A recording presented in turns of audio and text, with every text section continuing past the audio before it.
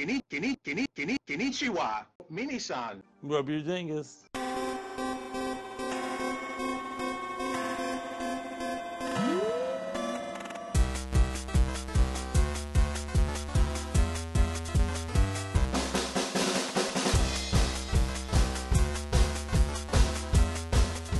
Hello and welcome to Famicast 21, your Famicast for February 2013.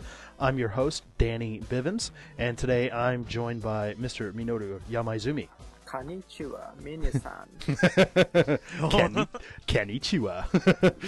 And from the other side of the planet, Mr. Nintendon is joining us as well. Don't stop believing. Oh man, I was hoping you'd come up with a different song. Why? Well, hey, I'm just thinking, I don't know, I want to hear your voice singing all sorts of different songs. Maybe that's just me. Okay, I'll try better next time. I'm sorry. That's fine. I have faith, maybe. And also joining us from the recesses of your own dark hearts and from the world of anime is Mr. Tai Shugart. That's me. Kill the cop in your head. In your head, and also something, Tai, that you said last month that I totally agree with. Anime is real. It is real. I mean, if you want to be a Super Saiyan, you can. It's just, limit of your own power level. Did you see the State of the Union? Barack Obama said anime is real. Geodude is real. And he's his friend. I'm pretty sure he did say that. So, well, regardless of how real anime is, because it is, we have a pretty action-packed episode for you here today. A couple of You're different... a liar. I'm a liar. There's nothing going on. Of course, there's been some Nintendo Directs over the past month, and then, of course, just this past week, Sony has more or less unveiled the PlayStation 4, so we're going to kind of talk about that and what that means to Nintendo, particularly Nintendo in Japan. But first, we're going to go ahead and kick off things with new business.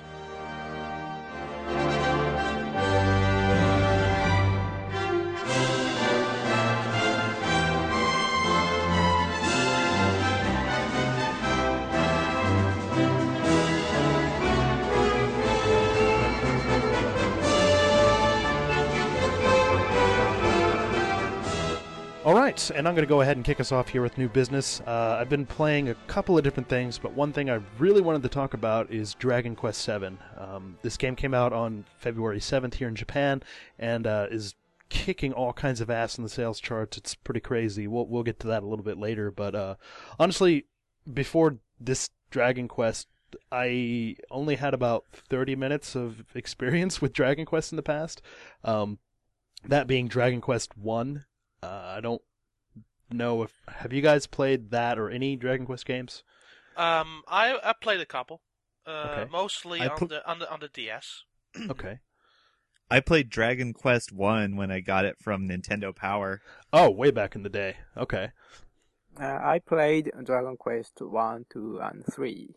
Okay. None of the Super Famicom stuff or DS stuff? The original ones. Okay. Cool. Well, like I said, this is my first Dragon Quest. I really, from my experience with Dragon Quest 1, this is like, I played this like 12 years ago, so I was thinking, oh man, it's kind of archaic and old school, almost to a fault, in my opinion. So I didn't really enjoy it, and I quit playing after, like I said, 30 minutes. But with this, it's a really nice update. I'd never played the PlayStation version of Dragon Quest VII, though I remember when it did come out, I had seen it in stores, and I was thinking, holy shit, maybe I should buy this, but, I never did. But from what I can tell, and maybe, Don, you can correct me if I'm wrong with this assumption, but from what it looks like, Dragon Quest VII looks like it's running off of Dragon Quest Terry's Wonderland engine, more or less? Yeah, that's correct, yeah. Yeah, because it makes perfect sense. Dragon Quest Terry's Wonderland being the other Dragon Quest game that's available on the 3DS, came out last May. But yeah, this is a really, really cool game. I've played it for about 10 hours or so right now. One of the, I guess you can say, downsides to at least the start of the game is that the pacing is kind of poor. And one of the things... that was the problem with Dragon Quest VII a bit in general. Yeah, and I remember reading some stuff from the developers. What they had envisioned for this version of the game is to kind of make it a little bit more accessible, make it a little bit more better paced, and just kind of a smoother experience overall. I've heard people say in Dragon Quest VII on the PlayStation 1 that it could take up to like somewhere between 3 to 5 hours just to get to like the first battle of the game. Did they improve that in the 3DS game? Well, it took me 3 hours. So at least the minimal. I've heard from many people that it was 5 hours than 3. Yeah, and I mean, I'm doing this in Japanese, so obviously I could read English a lot faster than I can Japanese. So I mean, that might have something to do with it too. So maybe a typical Japanese player can get there in like 2 hours or something. But yeah, I mean, it is pretty old school, but I do like a lot of the things that they're doing with the game. Of course, with the battle system, it's pretty straightforward. A lot of it's first-person based when you're choosing the monsters you want to fight and stuff like that. But whenever you go into the battle animations, the camera kind of pans out a little bit, and you can see the character models swinging at the creatures and stuff like that. Having not played Dragon Quest IX or any Dragon Quest for that matter, like I said, Don, did you play Dragon Quest IX? Yeah, I did. Yeah. How does the battle system work in that? Is it similar to what I just said, or? Oh yeah, that's on Modern Dragon Quest table.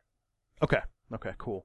So yeah, so I was I like that a lot because the old school Dragon Quest, it's just limitations of the technology and stuff, they couldn't really do that kind of stuff. So it's kind of cool to see.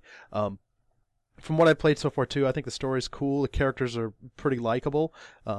Kiefer, who is essentially basically one of your best friends in the game. He's like this prince, and I don't know, he just kind of has this taste for adventure and kind of just drags you along into it pretty much. And with you and your friend Mary Bell, you guys kind of go throughout and get into all kinds of mischief and start really turning this world upside down almost.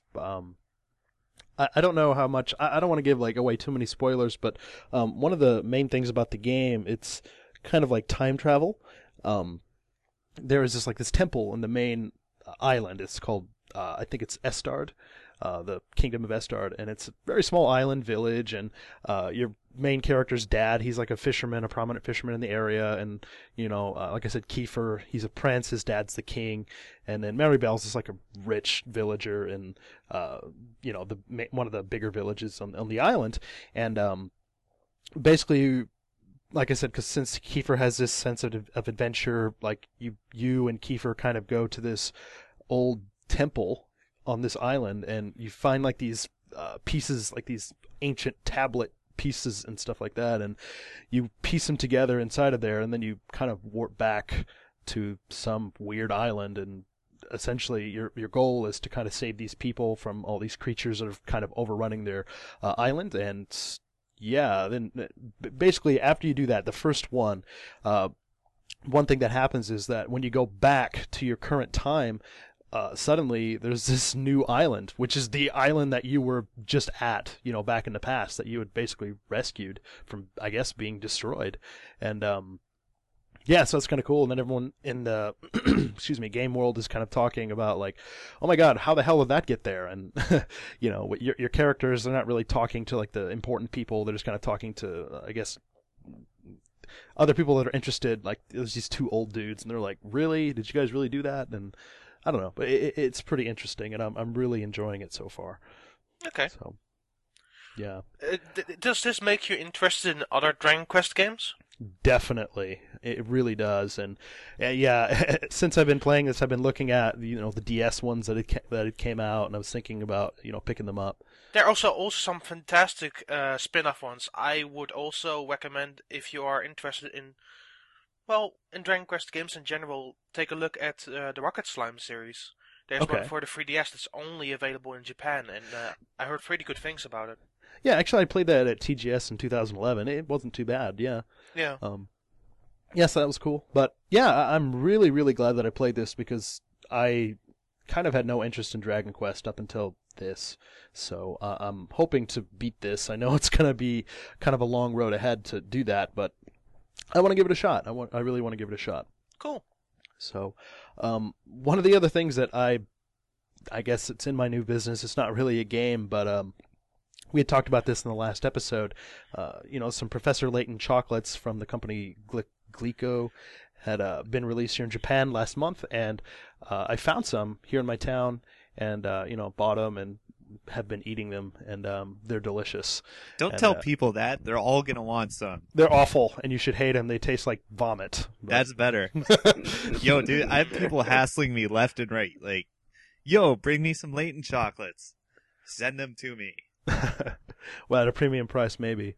Actually, speaking of Layton chocolates and possibly going to America, if you out there, the listeners out there, are going to PAX East, I'm planning on actually sending some Layton chocolates to Johnny and also to Neil to have available as some kind of like a prize on the panels.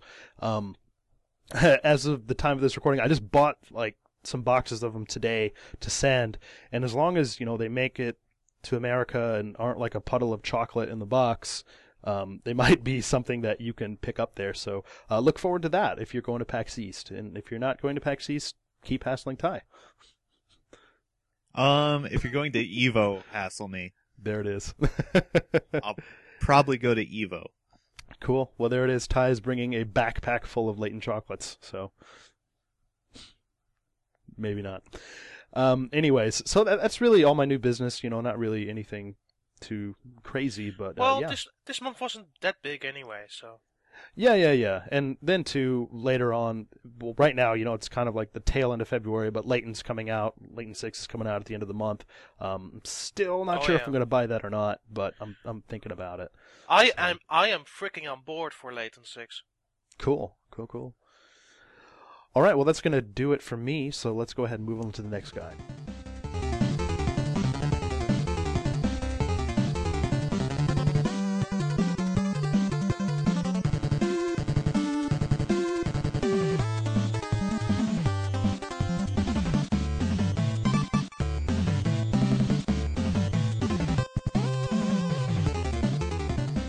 All right, and Ty is next with new business. Yes, I play a lot of video games. Really? Yeah, I got a nice care package from the US with a whole bunch of English language Xbox 360 games. Cool. I've only played a couple so far, though. Oh. I played through Spec Ops The Line. Oh, okay. It's like a war game that's an anti-war game. Mm-hmm. If you follow. Yeah. I don't follow. Okay. Let's just say this game is subversive, kind of. As you play through it, the game really tries to make you uncomfortable with what you're doing, which is shooting at rogue U.S. soldiers and, well, shooting people in general. And yeah. The game gets more and more surreal as you play through it. Like, on the outside, it looks like, generic army shooter. Mm-hmm. I mean, like, it totally looks like that. But as you play it, like, slightly more disturbing things happen over the course of the game. And, like, you eventually, like, start hallucinating due to either PTSD or maybe you already died. It's left to be kind of ambiguous. So, if you want to play a very strange and interesting story, I like it. It basically plays like Gears of War, though. Mm-hmm. Yeah, I remember when it came out in the summer, and I was kind of interested in getting it. I'd watched, and I think on We Can Confirm they had some of the developers come on and they were talking about it, and they had made parallels to movies like Apocalypse Now and saying it's kind of like that, where, I don't know, you just feel kind of dirty. Yeah, there are like loading screens that say messages like, kill as many people as you want, it doesn't matter, it's only a game. Right? Interesting. Cool. But, I heard there were some problems with, like, the cover system in this game. Ty, have you had any problems with, like, the controls? No. Okay. No, it was fine, I think. Okay. Did you clear it completely? Yeah, I finished the game. There are multiple endings, though. Mm-hmm. I only played through and got one of them. Okay. How long did it take for a playthrough? I have my entire playthrough on my live stream. Cool. I saved the archive. Cool. So you can check that out at Twitch TV/SuperCatDrugs. All the cats, all the drugs. I think it was like 5 or 6 hours. I posted on the forum somewhere with like a bunch of timestamps of the more shocking and interesting moments of the game. Mm-hmm. There were some things that made me laugh and kind of recoil in horror too. like the guy you play as gradually gets more and more unhinged as the game goes by. Mm-hmm. Like it kind of has like an execution thing, like Gears of War, where you go up to like a downed opponent and finish them off, and like, the first thing I did was stomp on a U.S. soldier's neck until he dies. Jesus, I was gonna say like curb stomps. And yes, yeah, and then it just goes downhill from there. God, I mean, when you think about crushing alien faces in Gears of War, you don't really think much about it. I mean, even in Call of Duty, which is obviously super violent, I mean, you don't really have, as far as I know, options to just smash somebody's skull in. Yeah, so that's kind of messed up. But yeah, I think I like the idea of these kind of games coming out where it's not just, a shooter for shooter's sake. It's something a little bit more than that. At least that's what the developers are trying to do. Yeah. I appreciate that. My stream archive is 2 parts. Mm-hmm. The second part, like the most infamous scene in the game, is kind of close to the beginning of the second part. Mm-hmm. So you might want to check that out. Okay. Would you recommend the game?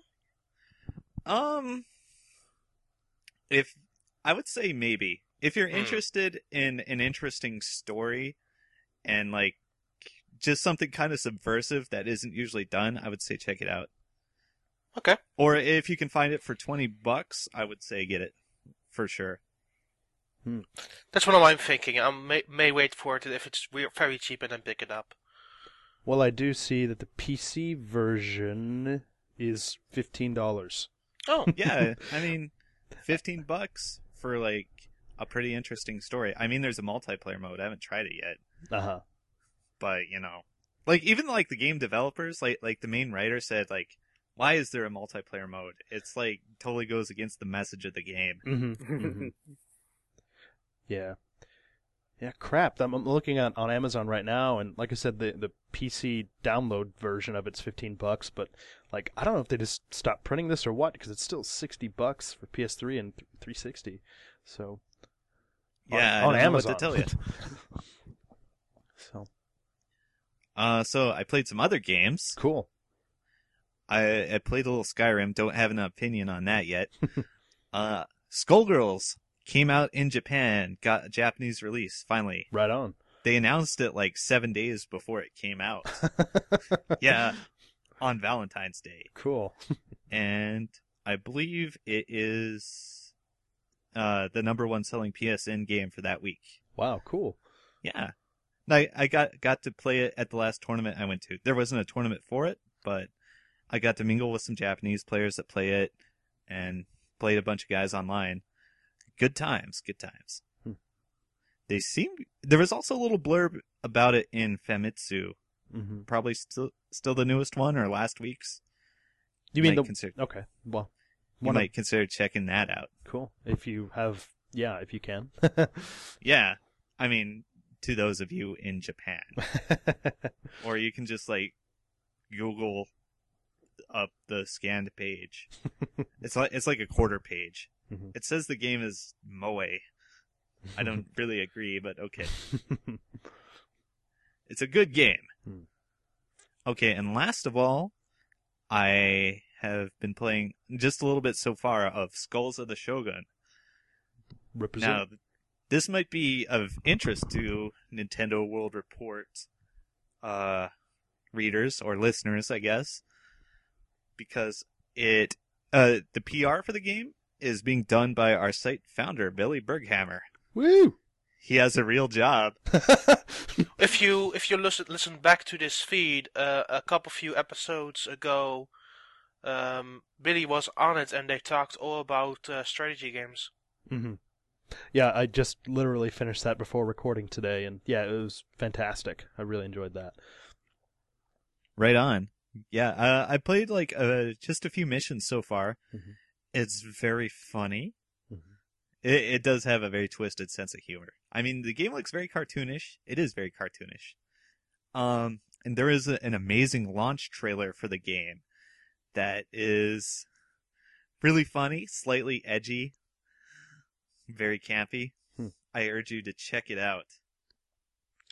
Cool. Yeah, like I said, from what I heard about this in that podcast, I mean, it just sounded like an easier, more approachable way to, strategy games. Something that even a guy like me could even try to do, because strategy games, with the exception of maybe something like the recently released Fire Emblem Awakening and the West, and then hey, we're a Japanese podcast. It came out last year. God damn it! I specified the West, but it's. You typically think, oh man, I'm going to be playing this for hours and hours, just this one battle, and then I'm going to fucking die and want to just really go and literally kill somebody. So I think with this more kind of quick action-based type of stuff, it sounds a lot more approachable. Well, you can play it cross-platform, and one of those platforms is phones. Mm-hmm. Windows phones. Well, John Lindemann will be happy. Right? So yeah, I mean, it's really simple. Well, yeah, I might play it on my Windows 8 PC. Yeah, there you go. We could probably play each other. Yeah, I think you can do that. Skulls Everywhere is that mode called, I think. Yeah, it's happening. The future. Okay, so that's everything except for my street passes. Cool. Yeah, well, since I failed to do that, yeah, go right ahead. Okay. Let's see. Fire Emblem 4, Danboru Senki Boost. That game, the Danboru. Yeah, that's a game. It is. And then Winning 11, and then all the Animal Crossing you could possibly. Yeah, I know for me, with my street passes, I've just been getting Dragon Quest VII, a couple of those, and then Animal Crossings, and then one Final Fantasy III from somebody in my apartment, because my 3DS did not leave, and I got like 3 street passes this past week from doing nothing. So that's cool. All right, man. Well, Ty, if that's all you got, we'll go ahead and move on. Well, I still play Marvel like it's my job. I just decided to exclude that this week. Okay. Well, you can always count on Ty, to have something about fighting games in probably each and every one of his segments. So, yeah. All right. So, if you're finished, man, we can go ahead and move on to the next guy. Yeah, do it.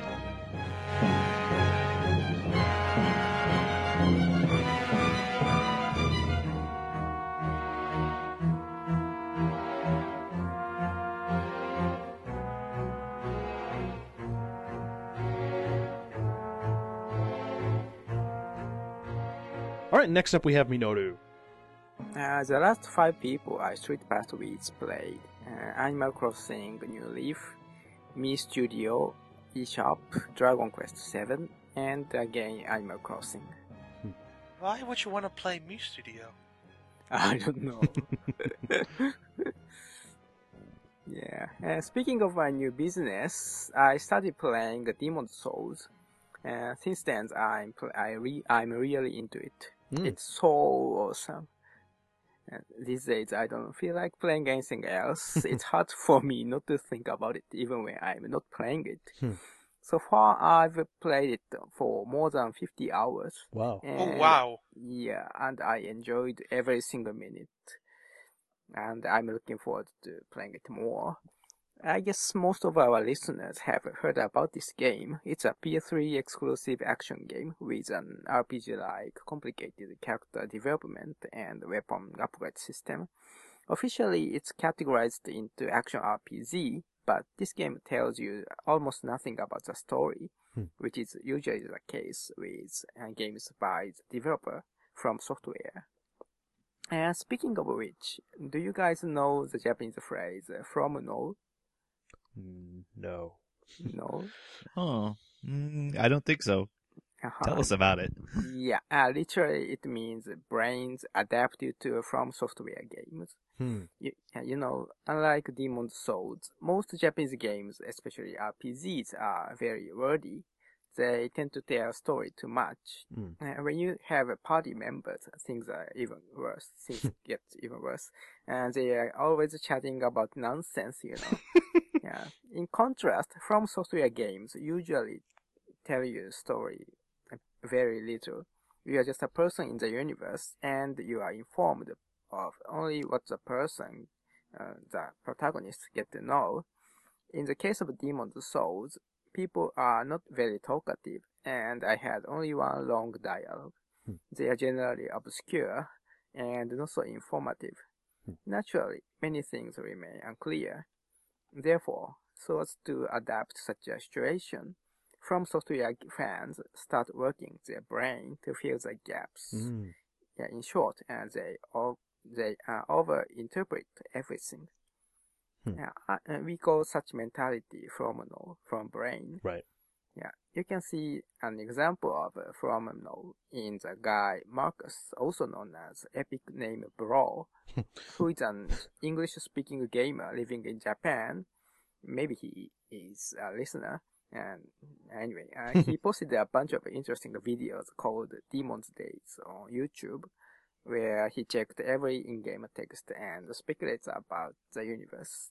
He even wrote an article on gods in Demon's Souls, and this is a good example of phenomenal.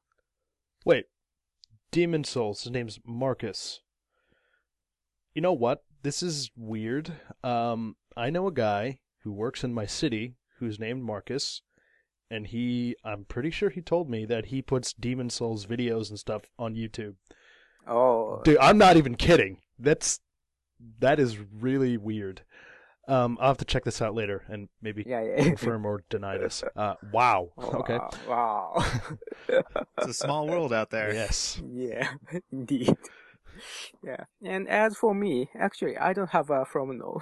Although I love their games such as Armored Core or Kingsfield, I just don't care about the story so much. But since I don't like wordy games, I welcome their saving words. I feel I have enough information to know what the universe is like, and the graphics is really impressive and depicts the universe very well. I love the art style of the game. Every stage looks distinct. What's more, they are all well designed and structurally different. Speaking of the game structure, you have a hub world where you can deposit or buy items, learn magic and miracles, level up, and so on. You can choose which stage to go from there. Every stage is essentially a dungeon with a boss at the end. At first, you can go to only one stage, and you cannot level up until you beat the first boss, but once you beat it, you can choose the next stage from 5 stages. Their difficulty is pretty much the same, and now you can level up your stats using your collected souls, which are in-game currency / experience points. You can also grind as much as you want, and luckily every stage has a great replay value. You know, this game is well known for its difficulty, but because of this structure, it's not getting more and more difficult as you progress. In fact, I feel it's getting easier little by little. You shouldn't give up soon, however difficult it is at first. And there's always some way to go through difficult points easily, but the game almost never tells you what it is. So I really recommend seeing online wikis, walkthroughs, FAQs, and stuff like that soon after you get stuck. I also recommend checking multiple references because this game has so much obscure stuff that any single reference cannot cover all of it. But at the same time, never spoil the game by checking them before you play the stage. The first play on site is extremely thrilling. It's quite an adventure, and this is what has been attracting me most. So these days I'm not playing with Wii U, but my gamepad isn't collecting dust. In fact, I use it every day. I referred to 4 or 5 Demon Souls wikis simultaneously using the gamepad while playing with PS3. And the browser works really well.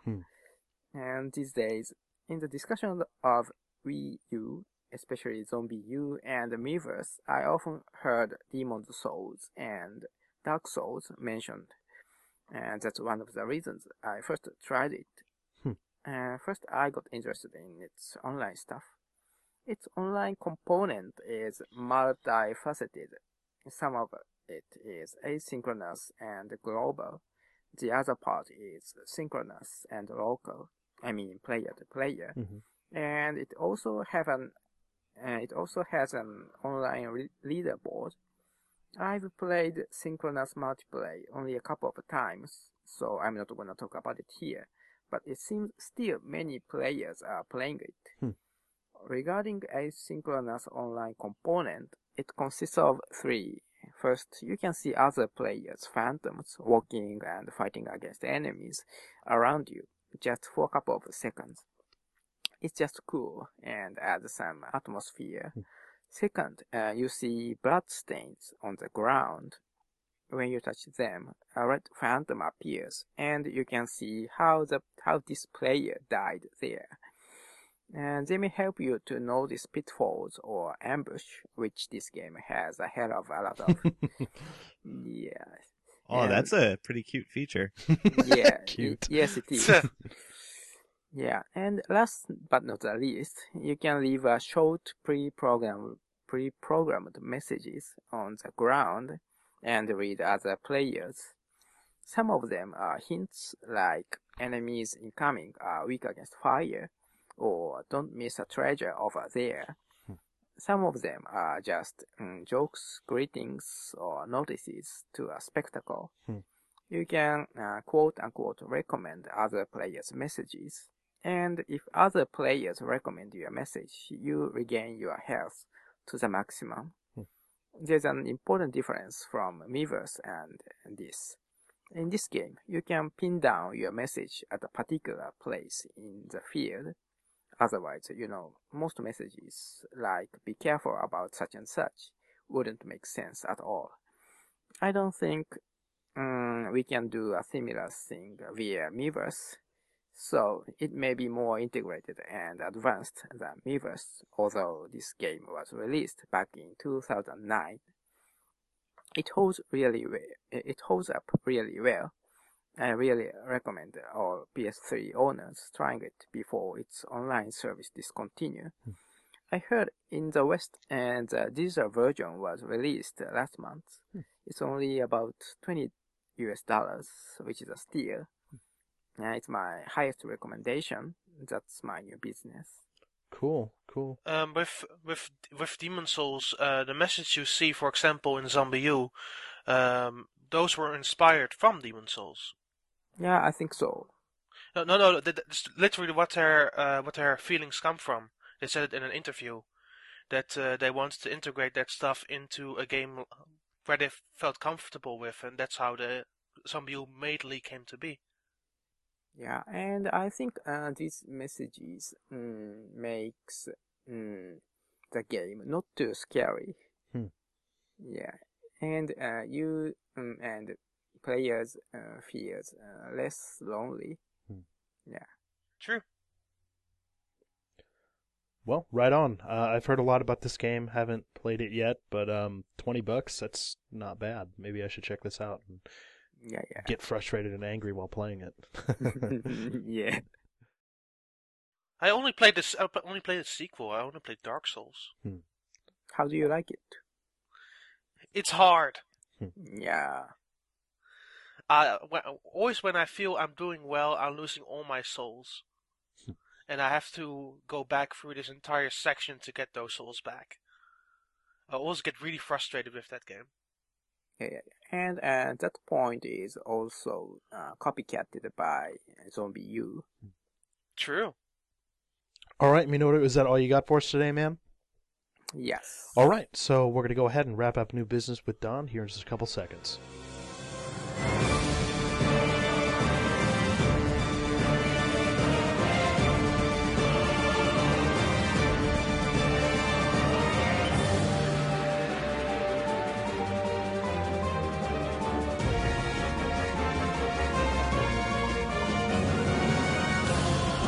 Don is going to wrap up new business for us here. So, Don, what have you been playing lately, dude? So first, I want to talk about some Street Pass. I found some new Street Passes. Let's hear it. And considering I had the last few months didn't have Street Pass, I will have 10 this time, so very quick. Right on. So I have new Super Mario Bros. 2, Fall Blocks, which is of course Culdcept in Japan. Culdcept, uh-huh. Yeah. Mario and Sonic Virtual Card album. Again, what? Why are people still playing that freaking Virtual Card album? I thought this was going to be done since that last time you talked about that. And what this is, and correct me if I'm wrong, Don, because you might be the expert on this. This is something that was kind of like a companion application, I guess, after the Olympics, for the Olympics or something. But it's not even doesn't have anything to do with the Olympics, just the Sonic and Mario Olympic game. It was a companion piece for the Olympics, yeah. Basically, you collected these virtual cards. Some of them you had to go to Nintendo Zone hotspots to get them. Some you traded with people through Street Pass and Spot Pass. European people, stop it. People are still playing this. Stop. It's bad. It's a really bad free app. I don't get it. And the 3D is terrible as well. So You have it? Yeah, of course I have. Oh my god! It's You sure you're free. not street passing yourself? No, I'm not Street Pass enabled on that thing. Okay. And the next guy played Professor Layton and Pandora's Box, the second Professor Layton game. Oh, okay. That's a good game. Yeah, that's a good game. Although my favorite is the Unwound Future. That's my favorite. Me too. Yeah, that's a But good game. I kind of think of the first three as like one game, really. It's part of a True. trilogy. You have to play all three. What? Definitely. As my guy Greedo would say in Star Wars: A New Hope, "Cook le numo," which means that's the idea. It really Okay. Dude, what? It's okay. I guess no one likes Star Wars, so that's fine. I accept that. Yeah, I'm a Star Trekky guy, so... Yeah, go to hell. Me or Don, or both of us. Yeah, both of you, whatever. Okay, sorry, Okay. Don. I'm The next spent. guy played... Shut up. The next guy played Sonic Generations. Okay, yeah, fair enough. It has Street Pass stuff, and you can unlock like 100 missions with it, so that's cool. Pokemon Conquest, Lego Pirates of the Caribbean, Cool. Mobile Suit Gundam 00, which is a Japanese DS game. Harvest Moon Tale of Two Towns, and Metal Slug 7. That's a good game. So those are the 10 Street Passes I recently witnessed. Cool. So on to what I've played, well, this month. I played two things mostly, and not much else, because it's a very slow month. First of all, I played the English version of Fire Emblem Awakening. I talked about it a bit with Scott and Neil in a recent connectivity episode. Mm-hmm. But for me, it is interesting how the Japanese version compares to the North American one, because they really changed up how the localization is handled. Some of the jokes are completely different from the Japanese to the English version. And it's more tailor-tailored to the Western, or in this sense, the North American audience. And I'm pretty sure you know this, Don, but I mean, it kind of makes sense because 8.4, were basically the guys behind the localization, and as far as I know, all those guys are, or at least most of them, are Americans. So I mean, it makes sense, and they're really funny guys too. Obviously you guys probably listen to the podcast too, 8.4 Play. It's great, and those guys are just a lot of fun. I think I've sent Mark a tweet about how I like the localization of Fire Emblem Awakening. Mm-hmm. I think so, or maybe I'm misremembering it. No, I did.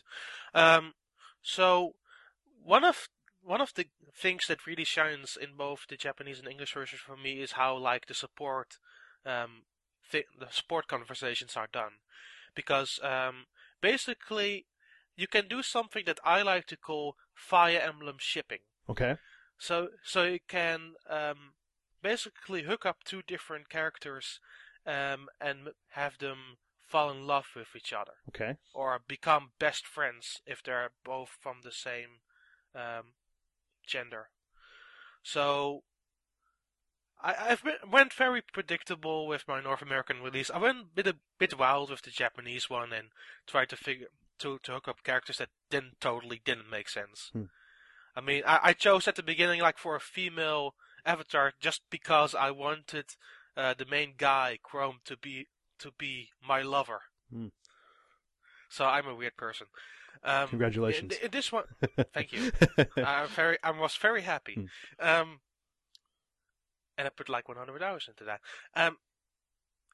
With the North American version, I wanted to more concentrate on what the conversations foretold. What would happen if these two characters get to know each other a little bit better, and the results were very interesting. I chose this time a male avatar and went with Cornelia, who is a Pegasus rider.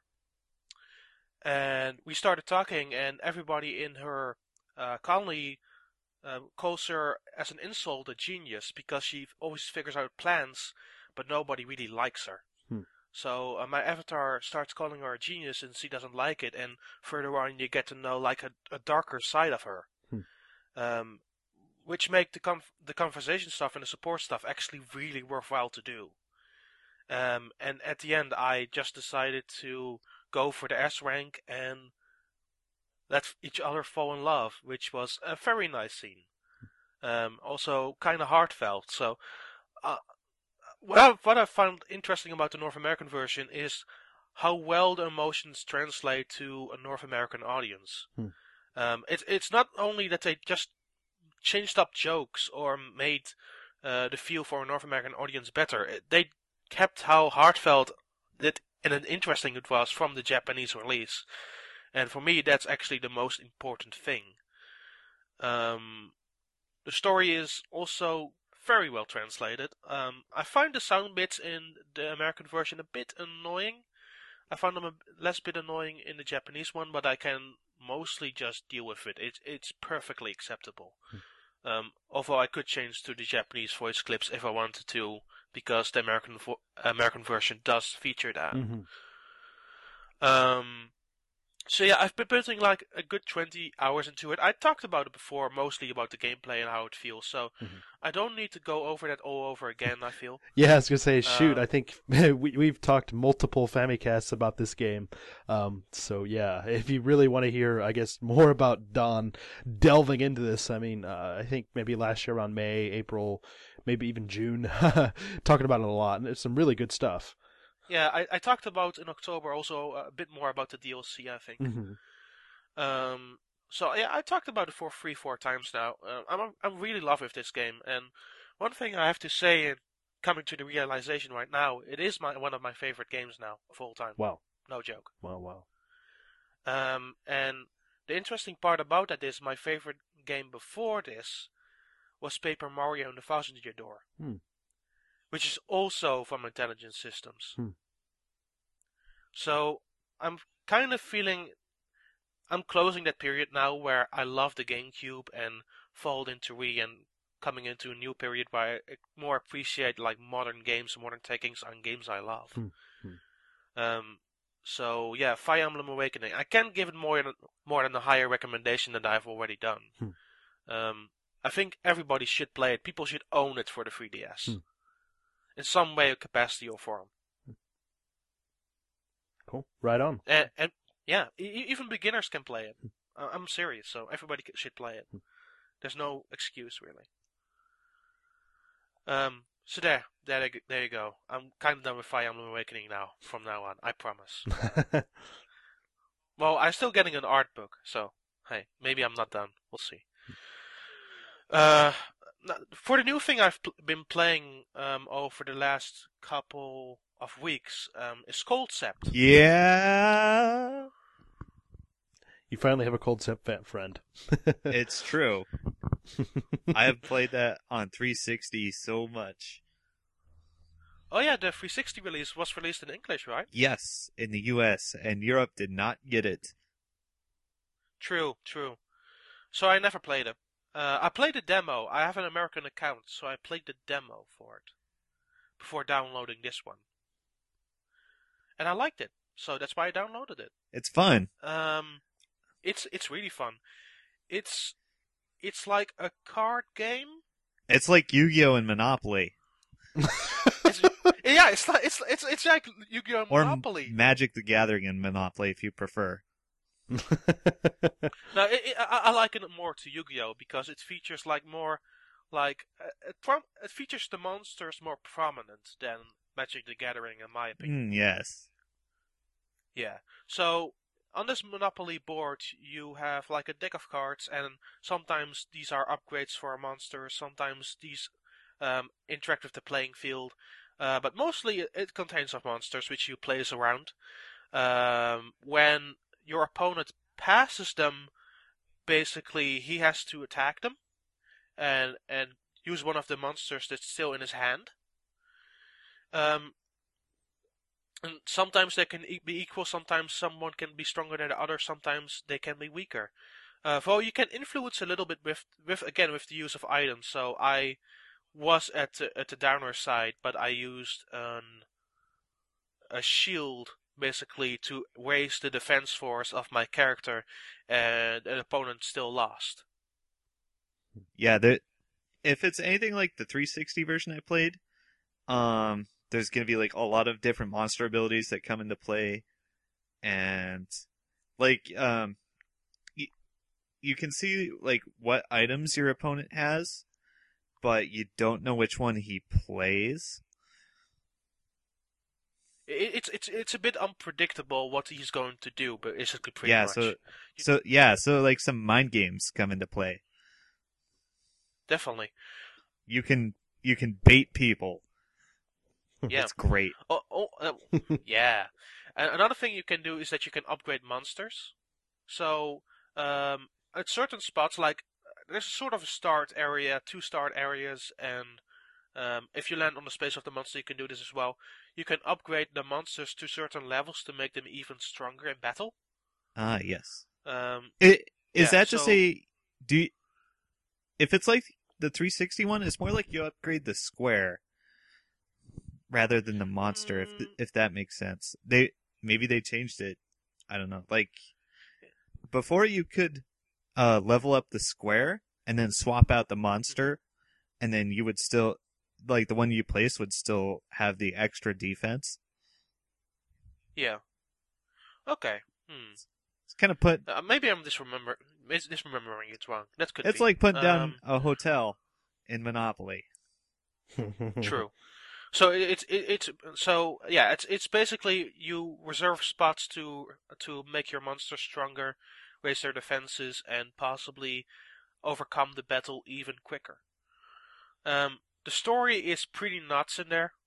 Like, you have this magical staff who crosses across the galaxy to basically help to go on a quest to do some. It's not very well explained, but it's fun. I really like it as a strategy game. It's really enjoyable. Yeah, that's how I felt about the 360 one. It was like literally the worst story in a video game that I've ever seen. It's like Cool. you have like this bored sounding anime character. It's voice acted, who just uses like unaccompanied ellipses as a response to everything. And I just wanted to blast myself. Like supporting characters that look like they came from like Gaia Online avatars. If you guys have ever seen that site, What's the stick with the face? the stick with the yeah, he was in there. It's kind of like an old wise man beard thing going on. He's the guy who guides you in the new game, basically. Ah, yeah, I remember him sort of. He was one of the better designed characters. Yeah. In the 3D in the opening, he travels through space and time continuum, Yeah. and you see it in full 3D. It's kind of crazy. Stick beards. Yeah. They can do that. Question mark? But that guy is awesome. I like that guy. So the story, I think, is a little bit better than the 360 release, if I so hear. Almost anything would be. Great. That's good to hear. So yeah, I've been enjoying that. I'm not that far into it. I think I'm an hour or 5 into it. So I possibly may return to it more, talk about it more next month. But I also got Fire Emblem to play on Virtual Console. Right on. Me too. So, yeah. Mm-hmm. Oh yeah, I saw that. That was like ridiculously cheap, wasn't it? Yeah. The new campaign for the 30th anniversary for the Famicom. You have like 8 games over the next, or what, 6 games, 8 games, whatever. A handful of 7 games. 7 games over the next 7 months, and started with Balloon Trip, which as of right now, Ty, is still available for like the next 2 hours for 30 yen. So you can get it. If not, whatever. Whatever. Just get Fire Emblem. And we're talking like, 30 yen, like, Yeah. that's like a quarter. Yeah. Next month should be exciting because next month is Mother. Yeah. Mother 3. Or was it Mother 2? I don't know. Mother 2. Mother 2, yeah, okay. So I'm excited for that one. So yeah, that's all I've played pretty much. Again, not much. Cool. All right, well, with that, we're going to go ahead and move on to the news. We got quite a bit of stuff to talk about, so we're going to go ahead and do that right now.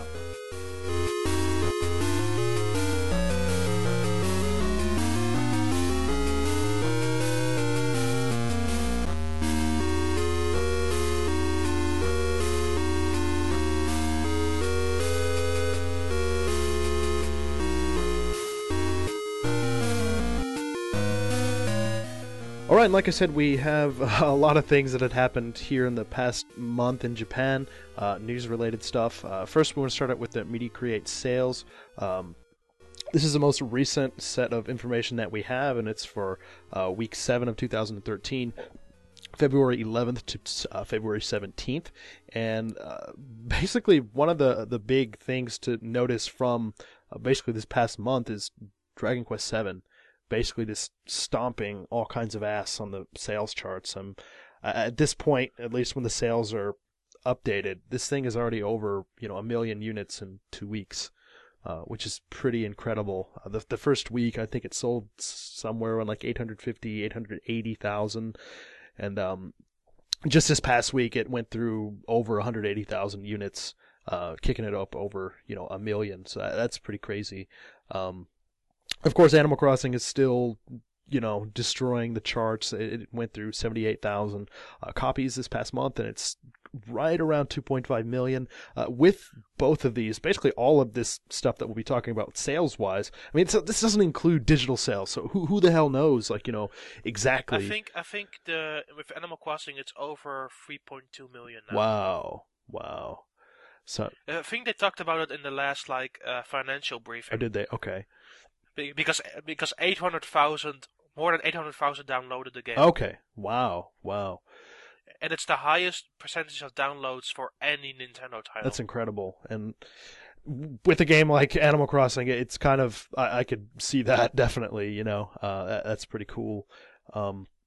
Another game that's up on the list here pretty highly too is Fantasy Life. That came out at the end of December, and just for the past week, it sold like 8,700 units, but it's up over 230,000 here in Japan, which is that's not too bad.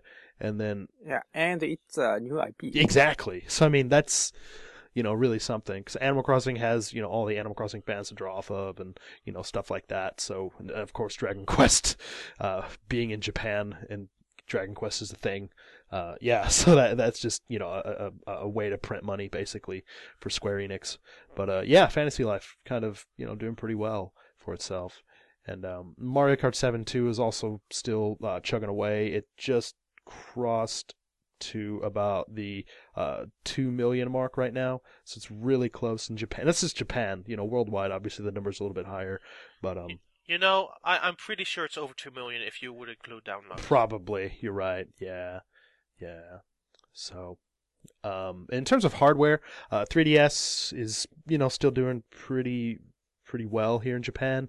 Sold about 100,000 units in this period of time, and it's about 10.6 million here in Japan lifetime to date. As we talked about last month, I believe, that's over the lifetime to date for the PS3 in Japan, which is like just over 9 million, which is kind of crazy to think. Wii U, not doing so hot anywhere right now.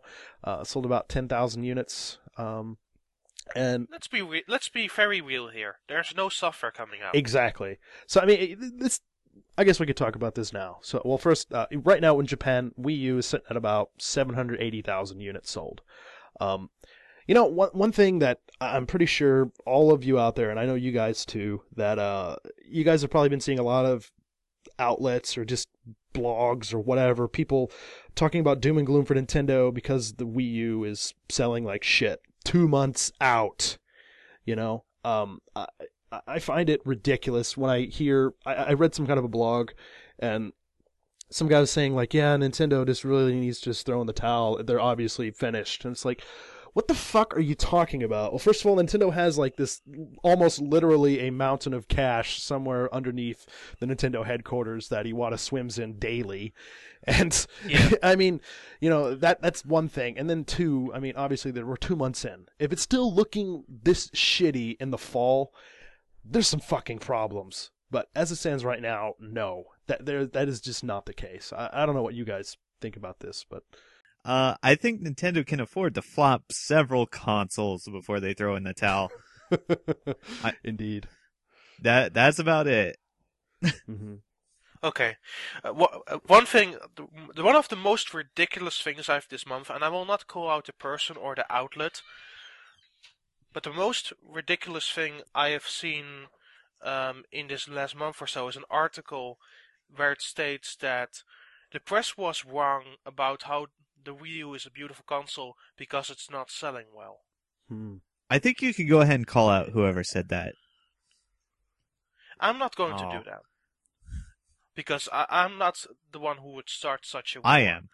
But that's great for you, but I'm not that such a type of person. But I think it's incredibly dumb to say such a thing. Because I still feel there's potential in the Wii U. I still think that the games that could come out for it could be very interesting and could use the features of the system well. And just because the console is well made and it has well implemented features, doesn't mean that is why the press should be wrong. We should just be angry that there is no software out there to support this good console. Mm-hmm. And next month will be different. I mean, Europe and America will get Lego City Undercover, and they will get Monster Hunter. Japan will get Game & Wario. Maybe something else, I don't know. Need for Speed on Most Wanted seems good. But March will be the point where it will actually pump out software. So from that point it will be more interesting to view on how the Wii U will sell. Now is not really the time, because nothing is supporting the system. Like, this month alone, we had a delay of Rayman Legends. One of the most important marquee titles of the Wii U. And yeah, that's really shit. But you know what? Nintendo should have done better with their software releases. Because every single game they've promised for the launch window has dropped outside of the launch window. Went over. Yeah. Historically, I think it's kind of similar with what happened with the GameCube and the Wii.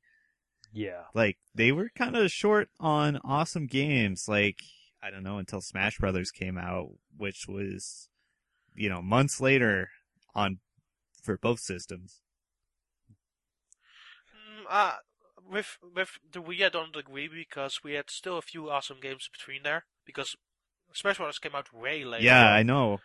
But with the GameCube, I do see it. I would liken it more to the situation of the 3DS.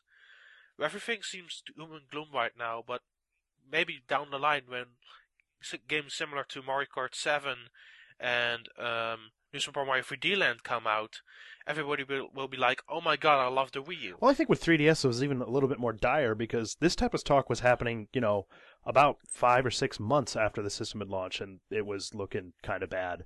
I mean, I think time makes a good analogy there with, Wii and GameCube because, I mean, GameCube had a pretty good launch. Smash Brothers came out like early December, Pikmin, they had some pretty good titles out up front, and then it just there wasn't really anything until basically, and for the GameCube until around like Eternal Darkness, like the summer of 2002. And then, there were some other cool games. Animal Crossing came out, Super Mario Sunshine, then Metroid. I mean, then, just really kind of to, take its, really kind of go places. Wii's kind of the same thing. I mean, had a relatively strong launch. Zelda, Wii Sports. And then basically after that, you had WarioWare. And that was almost really it. And then you had, later in 2007, you had Super Mario Galaxy, which is freaking amazing, Yeah. And then basically early 2008, Smash Brothers. So, I mean, things just kind of came together. So, What I think people should be angry about, and rightfully so, is that Nintendo has not learned. Yeah. And we talked about it before the Wii U came out. We talked about it. Possibly Nintendo should have learned, right? We talked about it before the E3 episode. And as it turns out, they haven't learned. And that is the thing that people should be angry about, and that's the sole reason people should be angry for the Wii U. Because the Wii U is an awesome system, and Nintendo should really care more about delivering software in a timely manner for that system. we haven't heard much from you, man. Like, what do you think about all this stuff, man? All these, I guess, obviously, yeah, this is a Nintendo focused podcast, so we're a little bit biased. but I mean, come on, this is fucking ridiculous. I don't. What do you think, man? Yeah, I agree. Yeah, but personally, I have a multi-system owner, so actually, I don't care. Yeah. To be honest, Man, I'm not biased, except in that I pretty much hate Nintendo now.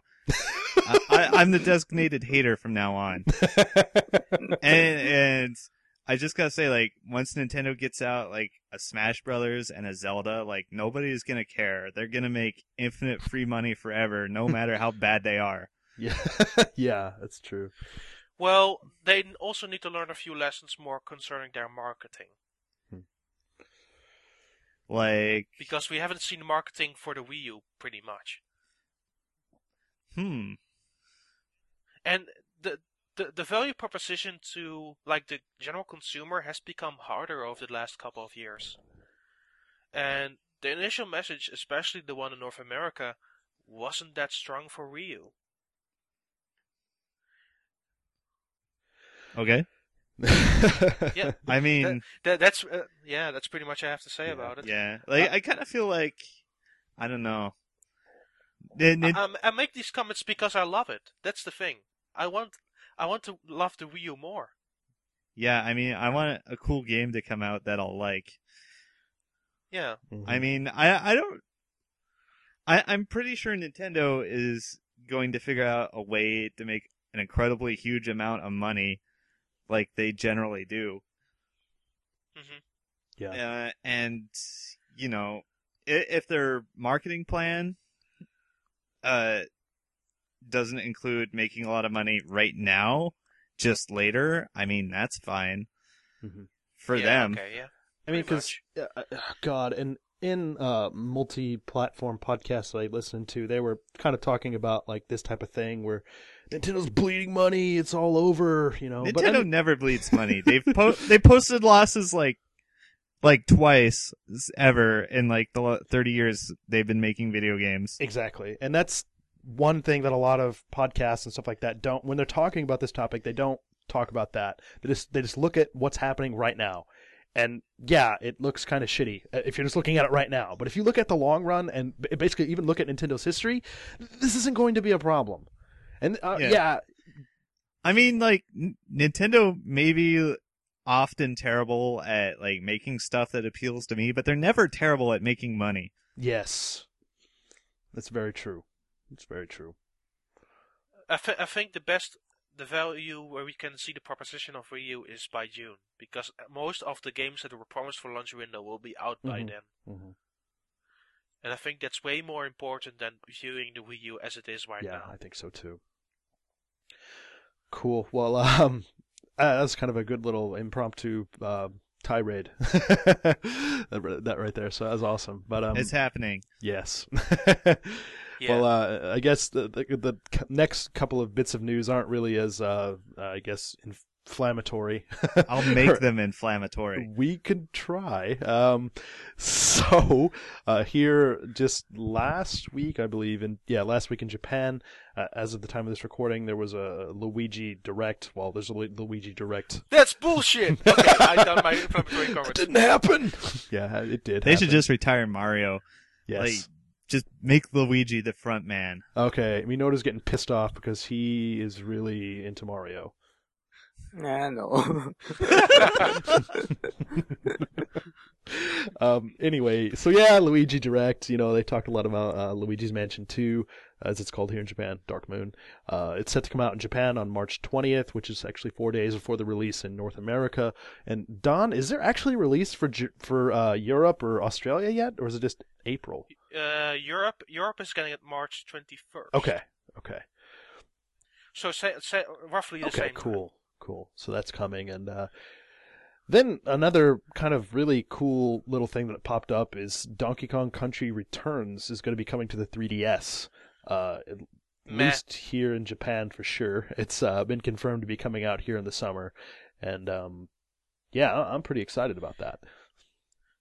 The biggest thing about that Luigi Direct for me was Mario and Luigi 4. Mm-hmm. Which is called Dream Adventure in Japan? Something. Sure. Yeah. Mario and Luigi Dream Adventure. Yeah. That's the game I'm most excited for. Cool. Yeah, so there's some cool, kind of surprise stuff out of that. I just figured, there's going to talk about Luigi's Mansion 2 multiplayer or something. But yeah, there was some really kind of cool surprises out of there. So that was kind of cool. It's funny how nobody of us mentions Mario Golf. Oh yeah, there's that too. Yeah. Mario Golf. Mario Golf. Yeah, I'll look forward to it. Yeah. I mean, it's the problem with the for most people with the tennis game was there was no RPG stuff. I think with golf that's less needed because it's already more expensive than what tennis is all about. Yeah, it takes a lot longer to play a game of golf than it does to play a game of tennis, typically. Yeah, and if it has online, I'm totally on board. Yeah. So, well, this next little bit of news has nothing to do with the Luigi Direct, really. But how about Ty? Do you want to read that for us, man? Dragon Quest X. Yes, I would love to. More than anything. Okay.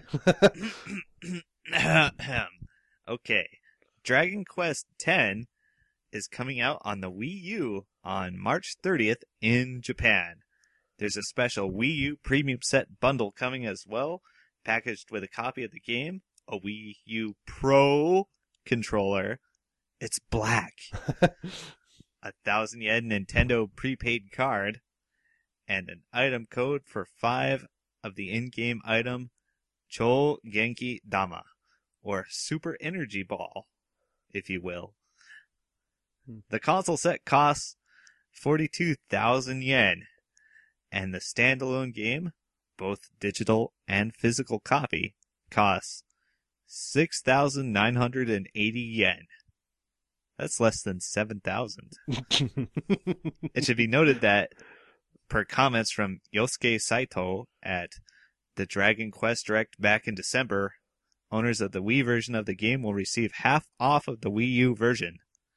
Yeah, so that's... Real talk. Yeah, so that's kind of cool. New Dragon Quest console bundle. It's really similar to the Wii console bundle that came out back in August, basically with all the same stuff, just Wii related. So yeah, it's cool. But, the Wii version was a hell of a lot cheaper. So... I might buy this. Yeah, with my newfound love, I guess, for Dragon Quest, I thought about it, but then I'm thinking, I don't know if I want to pay every month to play. That's the only thing for me. You can pay when you play. I guess I could, but I don't know. Not even just for Dragon Quest, just in general, like the pay to play method for online gaming is just something that has never ever appealed to me. So. But at any rate, yeah. So that's that. Yes. So we have a couple of other actually a big bit here. As many of you know, there was a Nintendo Direct as of the time of the recording. It was just yesterday, right? Yesterday, day before yesterday. Yesterday. Yeah. Yeah.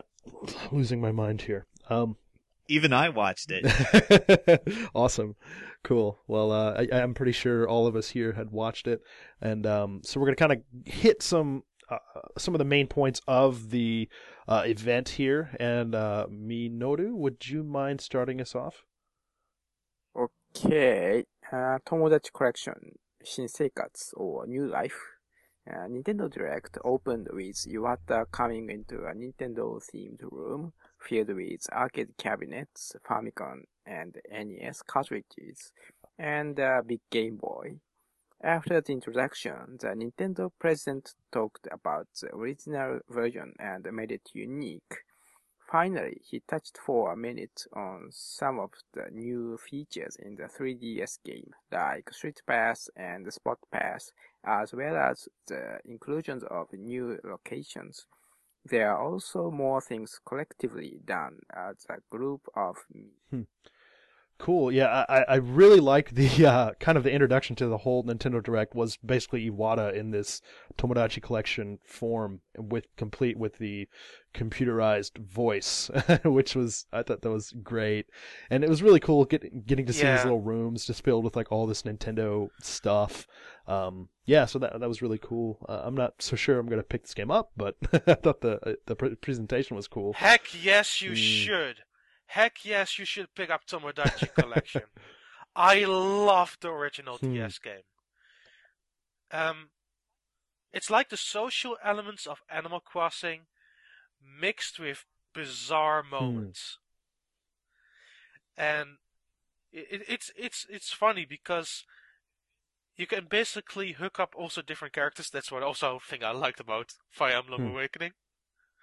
But it's really fun to see these characters interact with each other, giving them actual personalities and basically giving them constantly a better place to live in. It's fun.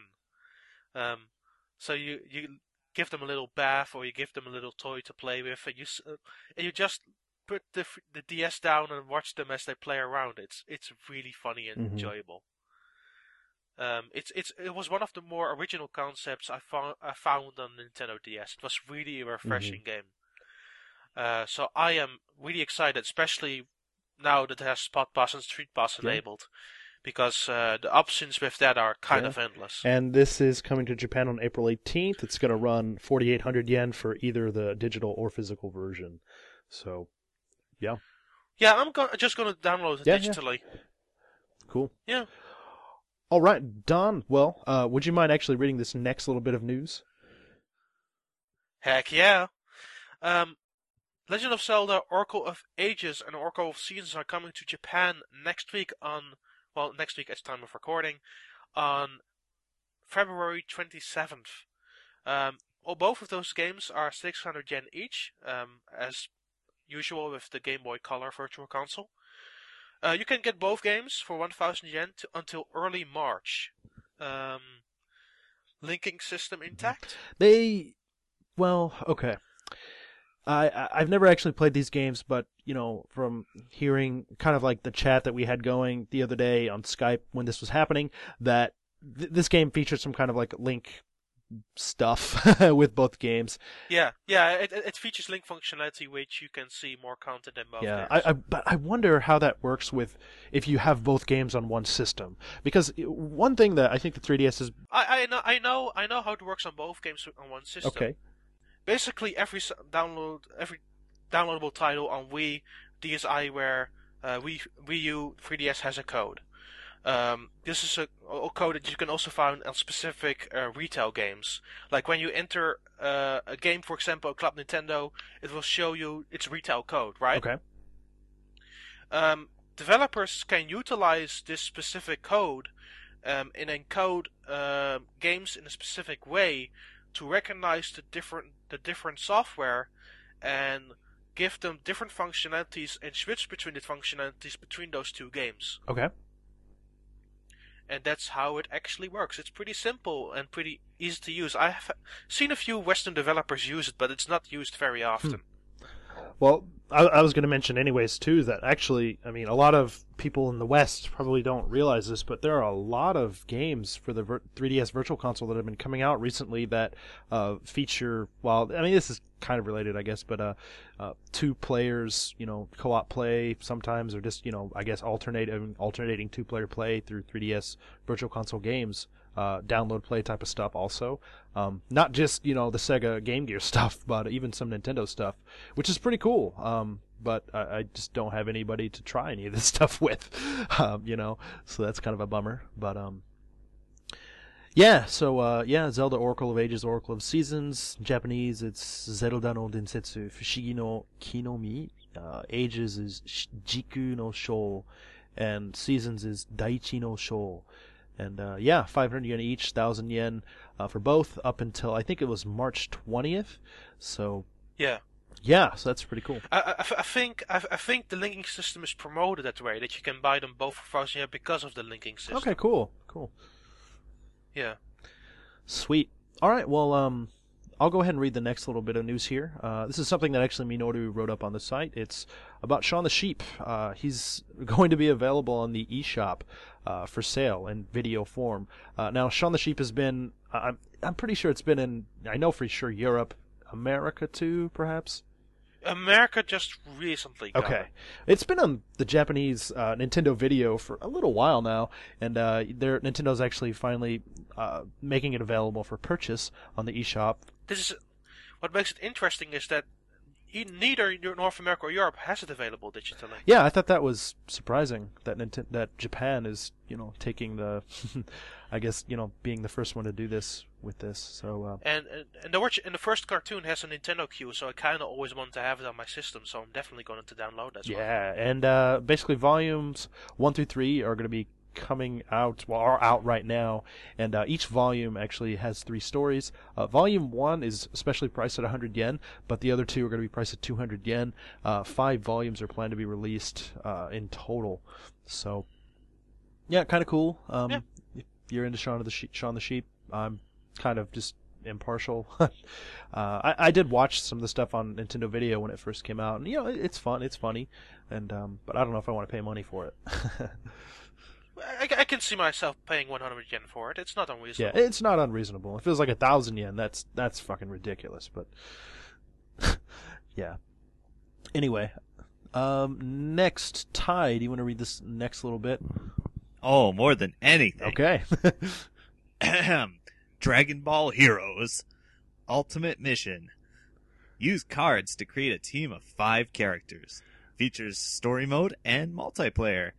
Includes all modes from arcade version. Also includes Street Pass and QR options. And that's next week. Yeah, but I think that's February 28th. There's been a lot of videos and stuff like this on the 3DS eShop, also the Wii U eShop promoting the 3DS game. There are over 900 cards, I believe, in the game. Over 9,000? Oh, it's over 9,000! Yeah, maybe. What, 9,000? Yeah. Maybe I should just throw that clip in here right now. Vegeta, what does the scouter say about his power level? It's over 9,000! What, 9,000? And well, yeah, there are a lot of cards, but I wasn't really clear when I was reading it if that meant just character cards or if that also included like a battle stuff too. It could, but either way, I mean, what, 9,000? Even if it's like half of that are characters, that's a lot of characters, and obviously, it's there's Goku, there's Super Saiyan 1 Goku, Super Saiyan 2 Goku, Super Saiyan 3 Goku with the mohawk, whatever. So yeah, that's kind of cool. Look kind of fun. But it's over 9,000. Anyway, so next up, Minoru, could you go ahead and read that next bit of news for us? Yes, Super Robot Wars UX now being covered, and it will feature brand new characters. 3DS XL bundle was also mentioned once again. It's due out March 14th. Yeah, so this is something that's kind of been known even before this Nintendo Direct, but Super Robot Wars, Super Roboto Taisei? Yeah. Taisen. Okay. Tyson. Tyson UX. Tyson. Yeah, there's this 3DX or 3DS XL that's going to be coming out. It looks pretty hot. I wrote up a news story on it when they first announced it, and I don't know about the game, but the system looks kind of cool. But I'm interested in the game. I like it. Did I see Hatsune Miku in the Nintendo Direct in this game? Yes, the Miku bot. Cool. It's happening. That's correct. Yeah. They announced that way back, I think, in December. I don't think it was that far back, but it's been a while. Yeah. But anywho, yeah. So next up, there was some video footage shown of Castlevania Lords of Shadow, Mirror of Fate. That's coming out here in Japan on March 20th, which is what? It comes out in North America March 5th. How about Europe, Don? March 8th. Okay, so Japan's getting it last. I don't know, it kind of makes sense, right? Because isn't it, a European developer? Okay. Yeah, Mercury Steam. Okay, got it. Cool. All right, Don, go ahead, man. Guild Zero 2 is coming out next month in Japan, but the interesting thing is it's going to be available as 3 separate downloadable titles. So, starting March 13th, Monsters Come Out on Friday will be released. This is from My Summer Vacation maker Kazu Ayashi. It features Sota, which is the protagonist of the game, who lives in a rural town. This town has monsters suddenly coming out on Friday, and he has to figure out why this is. The second game, which comes out on March 19th, is Insect Tank, from Keiji Inafune's studio Culdcept. You fight giant ants in this tiny tank. You customize your tank's turrets and body. And there's also a multiplayer mode that supports up to 4 tank drivers. The final game is called Spaceship Demre. It's from Dragon Quest programmer and True Knight developer Kazuya Asano. It's a suspense adventure game. It starts with a spaceship crash and you lost all your memory, and you have to figure out on the spaceship a way to escape. Cool. Well, I know at the Nintendo Direct they didn't actually say these dates, but yeah, that's cool. I'm really glad that these are coming out and exclusive to the eShop. No more physical versions of this. I know they didn't say anything about, obviously, because they didn't say the release date on the Nintendo Direct, but did they mention the price and what you saw, Don? No, they didn't mention the price of these titles. They might be similar to the other ones, where basically in Japan, every one of the 4 Guild 01 titles were 800 yen each, so, like $8 or $9. Okay. So, that's not too bad. And, yeah, so that's cool. Yep. Cool. All right. Next up, Ty. Could you go ahead and talk about the next little bit here? Yes. Let's see. Where were we? Shin Megami Tensei 4. Trailer being shown. Demons you own are kept and summoned from your wristband computer, just like real life. Over 400 types of demons. Collect, battle, and trade them all. Due out May 23rd. And that also has a special edition 3DS out the same day. Cool. Well, I think James Jones is kind of celebrating. He doesn't have I don't think he has a Japanese 3DS, so, but just the thought, the idea, I guess, of this. He might have one now, very soon. Maybe. Yeah. Oh, God. Cool. All right. Well, next up, one of the other big things that kind of happened at the event. Minoru, could you go ahead and tackle that for us? Sure. Moving on to Monster Hunter 4 and Monster Hunter 3 Ultimate. Users have wanted to play Monster Hunter 3 Ultimate online on 3DS, enabled through the Wii U. This is not possible, but you have to have a Wii U LAN adapter. Yeah, I don't... I guess the way that this is being implemented isn't a way that anybody wants it to be implemented, but it's just kind of like, I guess, the workaround that they have to do. I tried it yesterday with the Wii U LAN adapter. The LAN adapter doesn't freaking work on Wii U proper. you had a Wii LAN adapter and using it on the Wii U? Yeah. Okay, because I had a Wii LAN adapter. It's not here. It's back in America now. Yeah. But like what didn't work? It didn't want to connect. Oh, wonderful. But yeah, basically what you have to do if you want to play this online on your 3DS, you got to buy this special adapter to have a wired connection to the internet to your Wii U, and then after that you can download a special application from the Wii U eShop, basically one per console, and you can, as soon as you activate this application, basically you can use that to connect to the internet, kind of. To play, against other people. So I don't know. It's the future. It's the future. Kind of a janky way to do it, but I mean, okay, it's fine. Not like this is. If they had been working on this for years and this is what they came up with, that's shit. But I mean, this is kind of like an after the fact type of thing, so it's okay. I could kind of understand, but it's still ridiculous. Well, Monster Hunter 4 will have native online multiplayer, so exactly. So I mean, they're not too worried about I guess making everybody 100% happy about this, because if they want to play online, either they can do it on the Wii U natively anyway, or they can just wait till Monster Hunter 4. So. And you don't have to have Monster Hunter 3 Ultimate or Wii U version to play this. Yeah, although I think I said Monster Hunter 3 Ultimate Online on 3DS, but actually it's Monster Hunter 3G Online on 3DS. Yeah. Right. Yeah, and next up here, well, there was a Monster Hunter 4 trailer that was kind of shown off. Seemed to be some new-ish footage. Yep.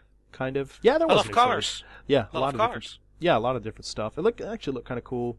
A lot of spanking monsters with your swords and weapons as usual.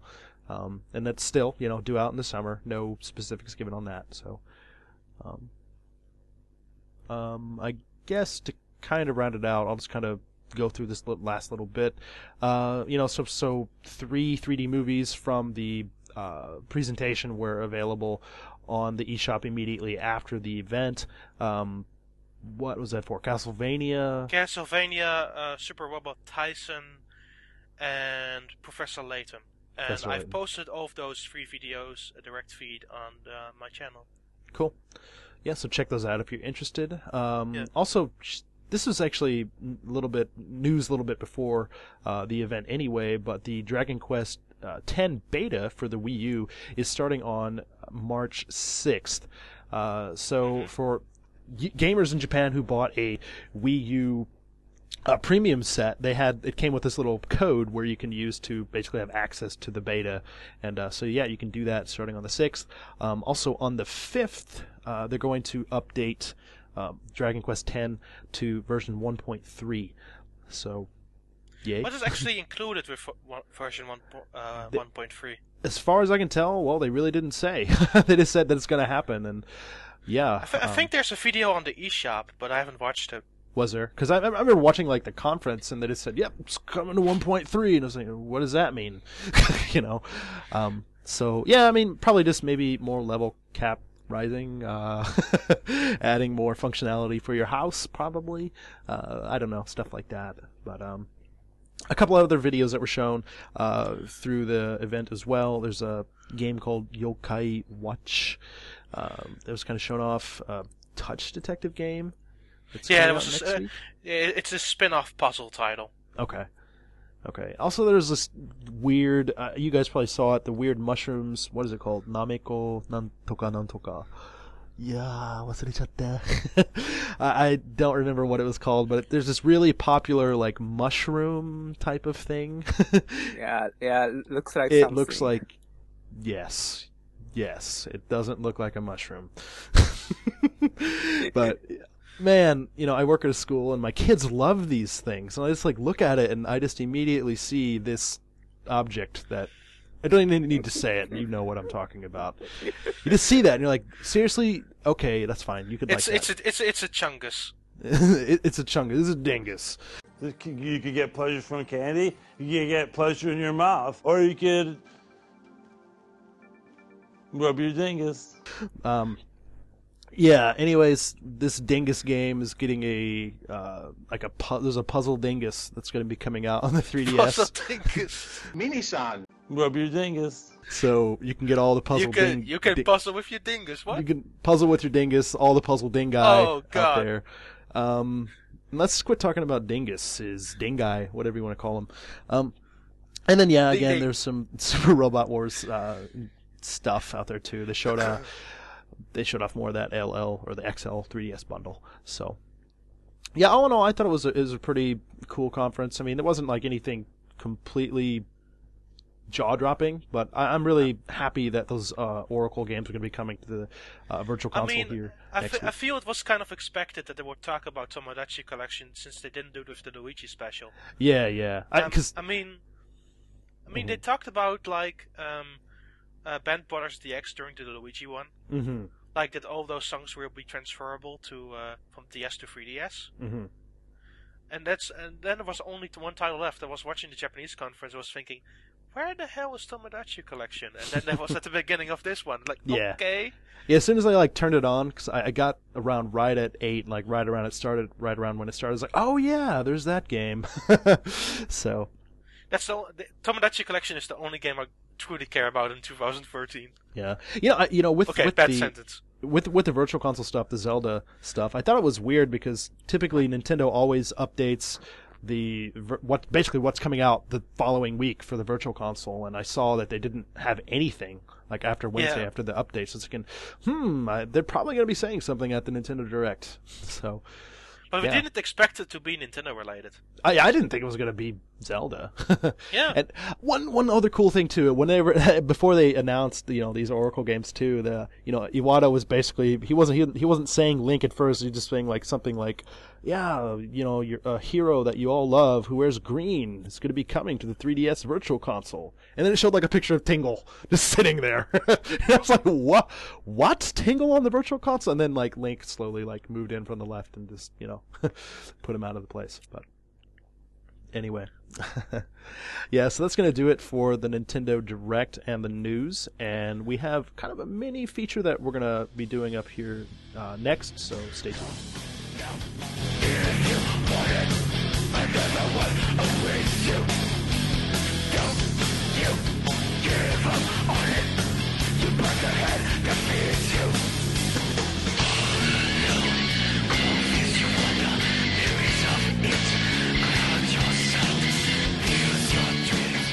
Okay, so obviously if you know anything about video games, this just right now here in Japan. What's video games? What are video games? Nobody knows. Aww. Just obviously here recently, Sony had the PlayStation 2013 event where they revealed the PlayStation 3 minus, showing off the physical console. You mean the PlayStation 4, right? Oh my God! Yes. The PlayStation 4. Do you want to start over again? The PlayStation 4, and so I mean, a lot of really interesting things were shown off. It was like 2 hours long, basically, this whole event. So lots of software was shown off, which I thought was really great because I just figured lots of software, not an really. okay amount of software.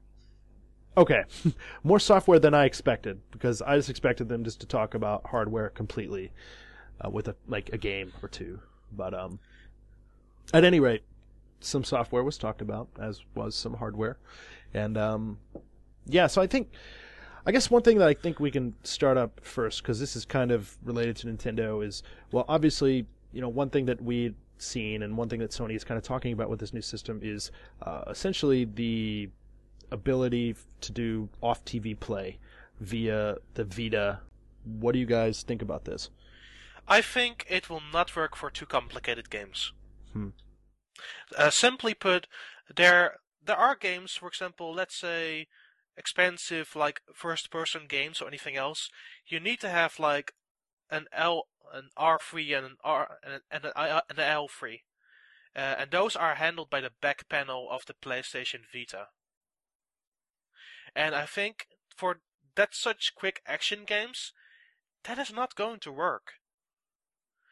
And there are also specific instances where you it's going to be pretty graphically intensive, and I'm not sure if the Vita would be able to handle that. So I'm not very. I like the potential of it. I like that you can play it on the Vita, but in practical use, one, you have to buy a Vita, and two, it's kind of future music. You kind of have to wait to see if it actually will work. It's pretty much hot air balloons right now, but how long will that hot air balloon stay before it comes back to the ground and become reality? Ty, what do you think, buddy? Well, I can't really imagine a world where I own a Vita, or like one where I don't have access to the television that I have my consoles plugged into. Like, I don't know. I know like a lot of people that play video games a lot are like maybe into their 30s, have 2.4 children, and like a wife, and maybe they all like to watch SpongeBob during prime gaming time. Hey, what's wrong with that? I don't know if that's a thing that actually happens to people where they have to like quit playing video games on the TV.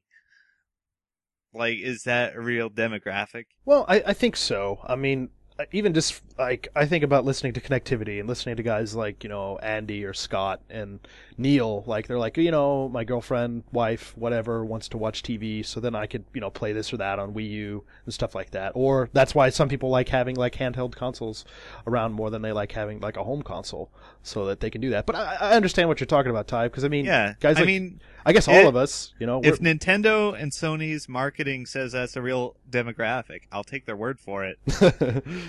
But, you know, I don't care about demographics. Because you're Ty Shugart. Yeah, I care about me. Yes. And I think we're all in the same boat. We don't have to worry about, you know, wives, girlfriends, kids coming and taking our TV with SpongeBob. I like SpongeBob, so I'd be okay with it. But, you know, we don't have to really worry about that, so it's not really speaking to us. But for example, you're watching something else on the television and playing it on that controller or on Vita. I see myself using that controller more because of how it feels in your hands. I don't see myself playing like a full console experience on that small little touchscreen. Right. And mostly because I'm not sure if everything will work exactly as I want or predict. And, God, I don't know. Then if you think about stuff like, you know, what? Microsoft kind of tried to do this with Xbox Smart Glass. Kind of. What? Yeah.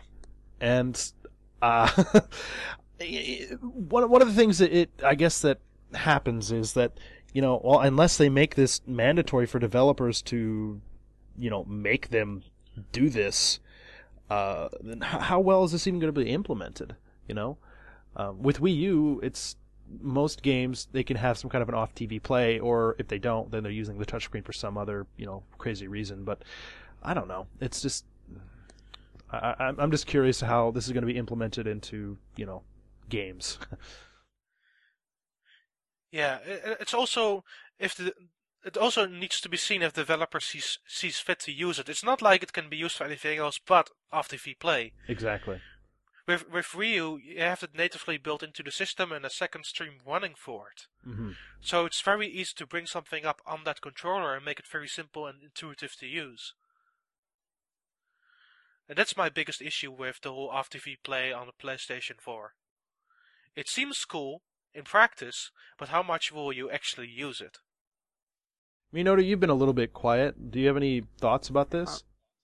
Yeah, I'm concerned about time lag. Yeah, because I read in your tasks designing Wii U, and they made a special effort to reduce lag. Yeah, so I don't know if off TV Vita Play is as lag free as Wii U one. Yeah. Yeah, and then obviously the unspoken thing that we haven't really said is, well, obviously this is going to be fucking expensive. Buying a brand new PlayStation 4 and then having a Vita. I mean, even though the Vita just got a price drop here in Japan,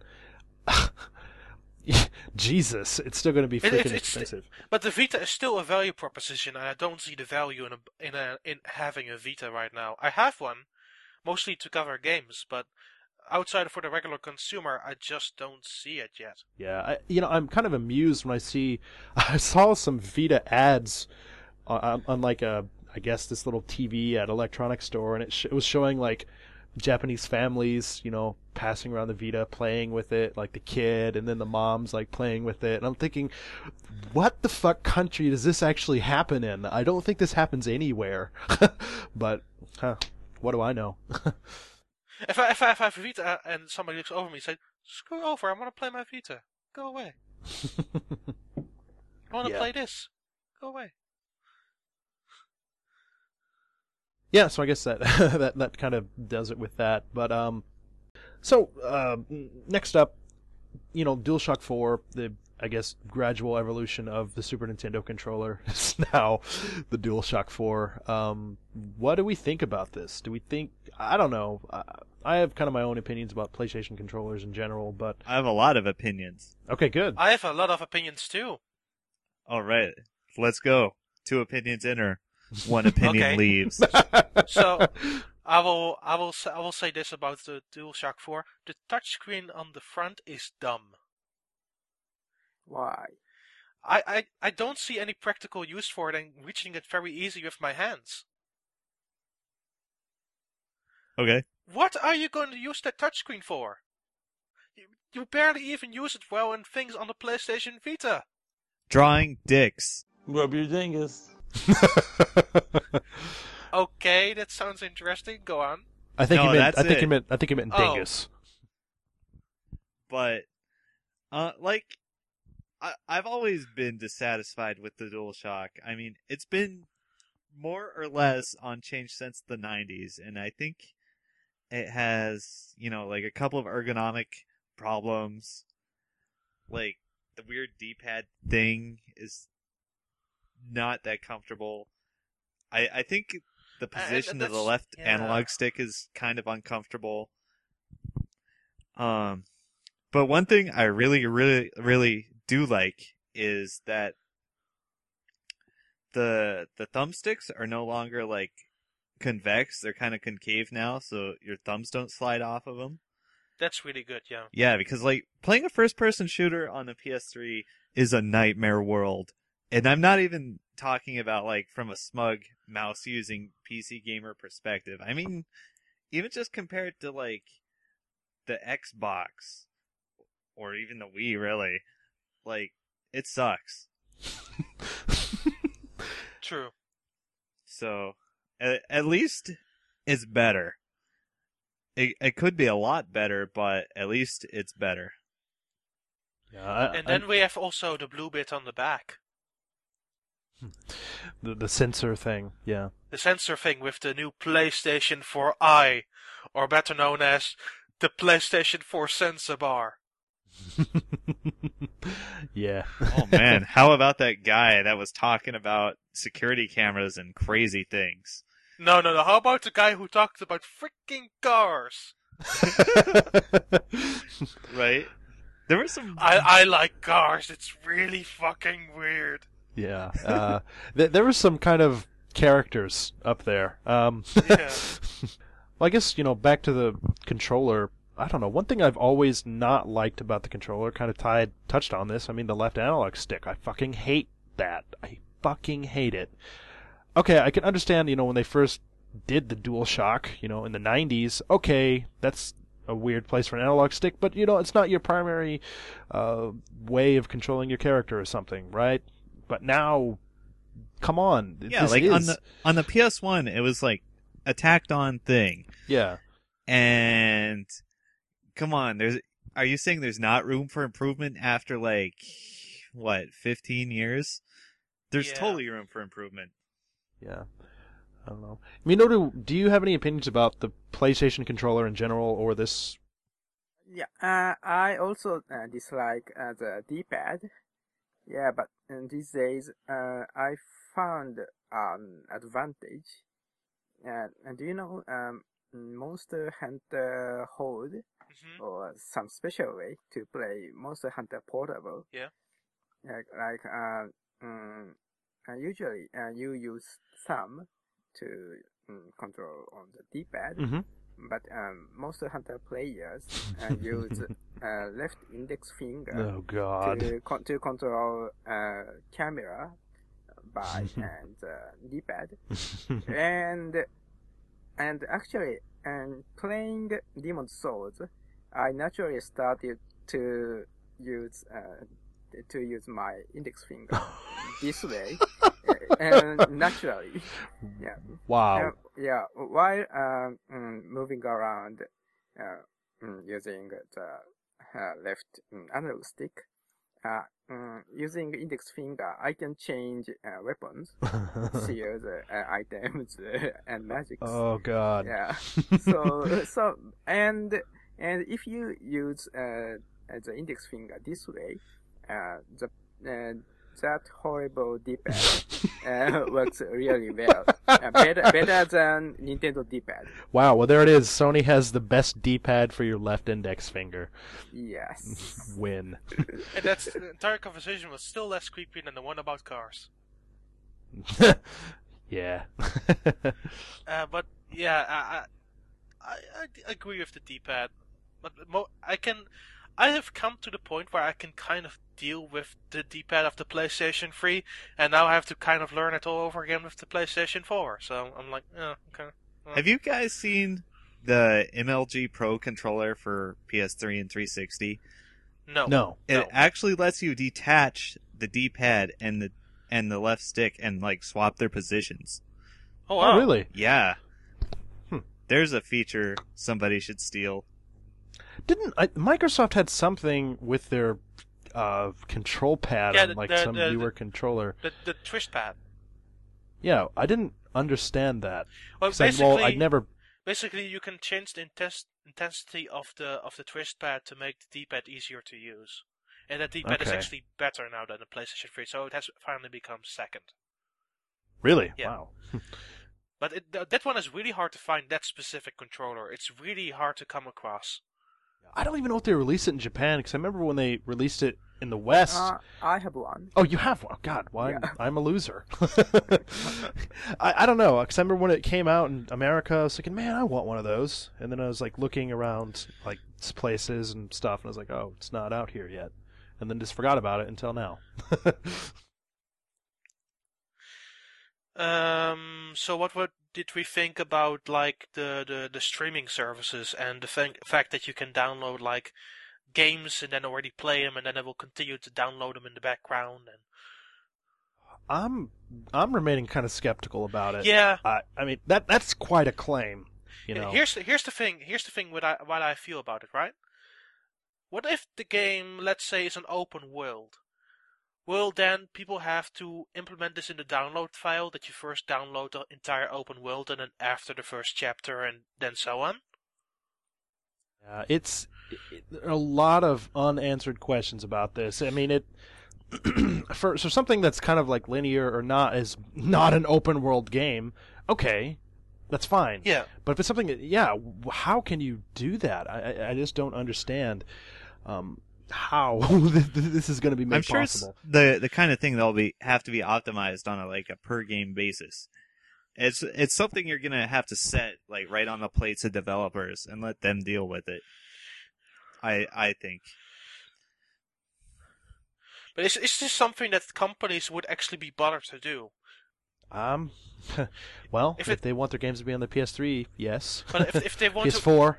Oh, and you said PS3 again. I know, I did. God! But it's for me hard to say if developers would be actually interested in implementing such a feature, because it will definitely have changed their way how they build up games in their format and on their files.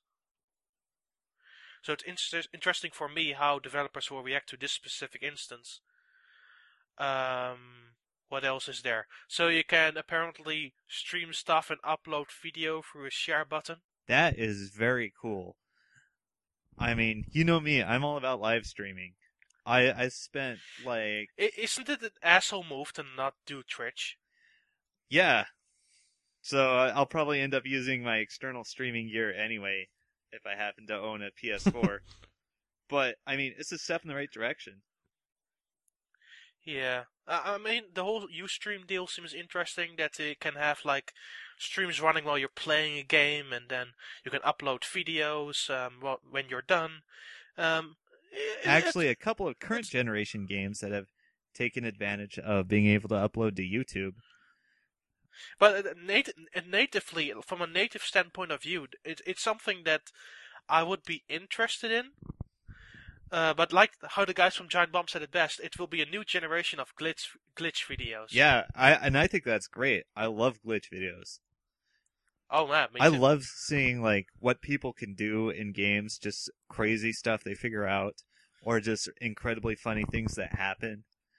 I mean, how many times have you guys like had something ridiculous happen and just wish you had just recorded that? Oh yeah, of course. Many times. Yeah. Me too. Yeah. So what do we think about the game shown then?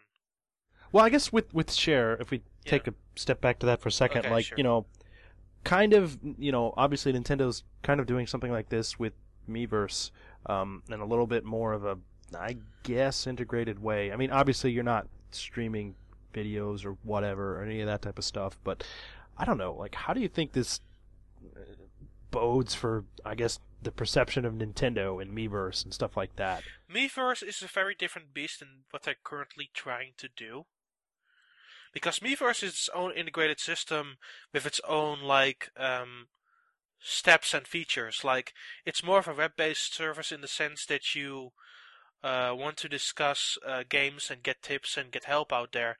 This seems more like a profile system and getting more quicker in touch with your friends. So inherently they're both very different in what they present, really. Indeed. But going back to the point I was wanting to make, what do you think of the software that was shown? I was like a little bit, I rewatched the trailer for Knack today in HD because God, when I was watching, even when I watched like a video of the stream.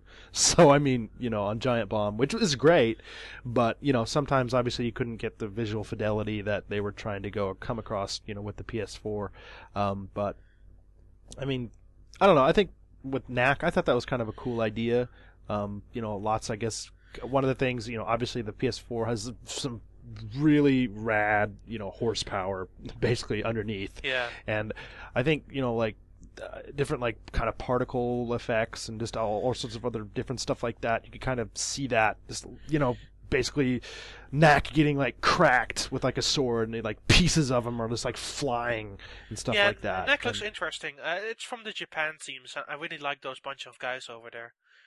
They made one of the most Vita games I like, which is Gravity Days.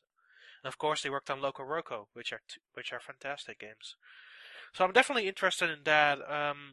For the rest, they showed the new Killzone, which I was like, it was beautiful at the beginning, and then it turned back into a shooter.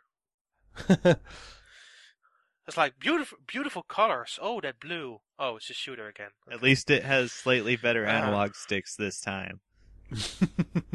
Oh yeah, definitely.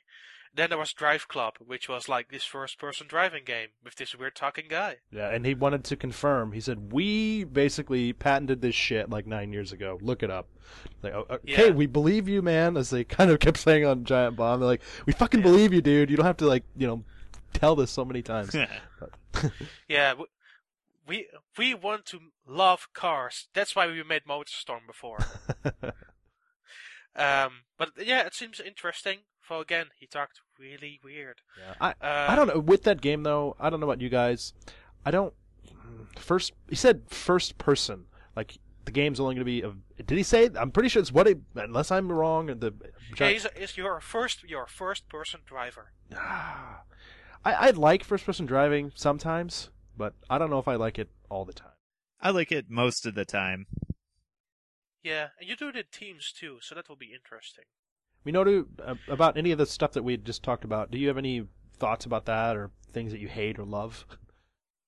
Well, The Witness looks interesting, and I think it was the most impressive one. Yeah.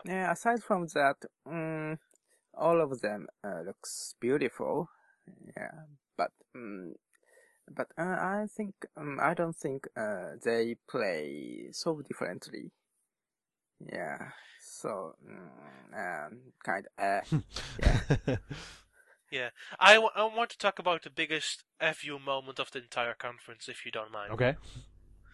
Square Enix. Yeah. Yes. Yeah. Okay, let's talk about this. First of all, they came on stage and showed a video, a concept video, which they shown at GDC, I think, last year. Yeah, dude, because when I saw that, I was thinking, this looks really familiar. Oh, wait, this is the same exact thing. And Giant Bomb was saying, I think maybe some things are different. I don't think anything was different. No, nothing was different. And then, secondly, the brand manager of Final Fantasy came on stage and said, "We have something to show at E3." Bye. Talk about owned. Fucking troll. Deal with it. And then, like, sunglasses fall from the rigging onto his face. Yeah. Ono was there. He showed their new engine as well, which was cool to see. Oh no! I like Ono, but his translator was just pissed to be there for some reason. It was just funny. Finally, there was the Bungie guys. That was a big thing. That the Bungie guys were at the PlayStation conference. Yeah. And the first thing they did was just stand about and looked around at the audience. Yeah, like those four guys in the back. They didn't say anything. They just stood there, and then just like waved. Yeah. And then when I went off the stage, they waved again. I liked the composer who just confusedly looked around at how big the audience was. Like, oh my god, they let me out. Now I'm in front of a crowd. Rub your dingus. Yeah, that second part of the conference was slightly awkward. That's kind of a good way to put it. Yeah. Yeah. But it was half and half. I liked aspects of the hardware. I'm not that impressed from the software side of things yet. Maybe E3, but it's mostly balloons that have now gone up into the air, and we'll see which ones first will come down. Right. I mean, they had a gameplay. I'm pretty sure what was gameplay from Watch Dogs, and I'm pretty excited for the game. I think that, later on this year, I'll be getting a next-generation console for sure. I'm not sure which one yet, but when I do, that's a game that I'll be getting if it does come out around the same time. One thing I want to say for certain, and this is regardless of what Microsoft is going to do, it's going to be PlayStation or nothing. Because I'm not interested in Microsoft anymore. Yeah, 'cause I know you're kind of soured on Microsoft. I know. I guess we can kind of pose this question to each of us, like. I know for me personally, like this generation, I really, really enjoyed the 360. A lot of multi-platform games, I will always get it on the 360 just because I like the controller. That's usually the thing. Yeah. With this upcoming generation, I'm wondering like if this is going to shift for me, because I like some of the ideas with the PlayStation 4, all this share stuff. I think that's really cool. And yeah. I mean, I guess Microsoft could do something similar with like YouTube and whatever, but I mean, I don't know. I'm just really, really interested to see what Microsoft is going to have to offer. I mean, obviously, we're a Nintendo podcast, so I know for me, I could speak for myself and maybe for these guys too. But Nintendo's always has a special place in my heart. Nintendo Definitely. Pretty much sucks now. Whatever. I found my niche. I'm that guy. Yeah. How about you guys? I mean, you guys sold or not sold, don't give a shit about, PS4 or... The PlayStation 4, I say it once again, it's interesting to me. It's an interesting proposition for the future. I have to see at E3 if I'm definitely interested in buying one. And from what the rumors are about, it's even not coming out in Europe this year, so... it may come out early next year over here. So that's something to consider. And then with Xbox, they have to do a lot of things right for me if they want to get me back on board, because the things they screwed up for me over in the last 2 years, and the things they haven't brought over from Xbox to Xbox 360 makes me kind of sour at them. Maybe it's for the wrong reasons, but at the same time, Xbox seems the most consumer unfriendly of the three. Okay, I have the complete opposite viewpoint. Like, Go. so I bought all the current generation systems. I bought the Wii, then I bought the PS3 like soon after, and then a little while after I bought the 360, and over the next several years I ended up playing like the 360 like 90% of the time. 'Cause like, Yeah, but for me it has nothing to do really with how the games are played, because I still played a lot of games on my 360. Don't get me wrong. But looking back at what they offered for me in terms of the value of Xbox Live and how that decreased for me over time, especially in Europe, and how they struck more things like ads all over the dashboard and make it more consumer inconvenient. At some point for me it has to stop, because I care about games most in console second, but if I can't play the software proper without going through a lot of shit on the console, then for me it's kind of done. So for me it's more important how they're gonna show off the UI for the Xbox 360 before I say this is something I want. Me, I'm big into online play, and like, 360 has always pretty much had the best online performance. And yeah, that's fair enough. But it's not free. I'm willing to pay for the best. And the party system is really good. Like, I use that constantly. It's really convenient. It's really fun. But yeah, that's the big problem for me. I just paying for online. I don't see the value proposition for me in that. I mean, I have PlayStation Plus. I get like lots more stuff for free through that offering than I ever got through like 4 years of Xbox Live. Well, that's cool for you. Yeah, fair enough. Like, yeah, it's fair enough. I mean, if you're fine with Xbox, yeah, I mean, I think the two of us are looking for different things here. So, like, I am very interested and excited to see what Microsoft is going to show. Yeah, for all things I've said about Microsoft, I'm still intrigued about what they're going to do. What I guess when it comes to the PS4 UI, I'm really happy that it's different, because I fucking hate, what is it, cross-media bar? The XMB. Fucking hate that thing. I've always hated it. Oh. And why? I just don't like it, damn it. I don't know, I just don't like it. That's just I found the XMB slick for some of the how they handled maps of, like, if you put media on it. It was a bit strange how they handled that side of things, really. Yeah, I mean, it's not like okay, I don't hate it. I just don't like it. No, I do see what you mean. Yeah, it's just, I don't know. It's just not like anything else that I use, and to me that's just kind of weird. I don't know. This doesn't seem as functional. We'll see. But I mean, I don't know. That's the PS3. But I kind of like what I've seen of the whatever they've showed so far of the PS4.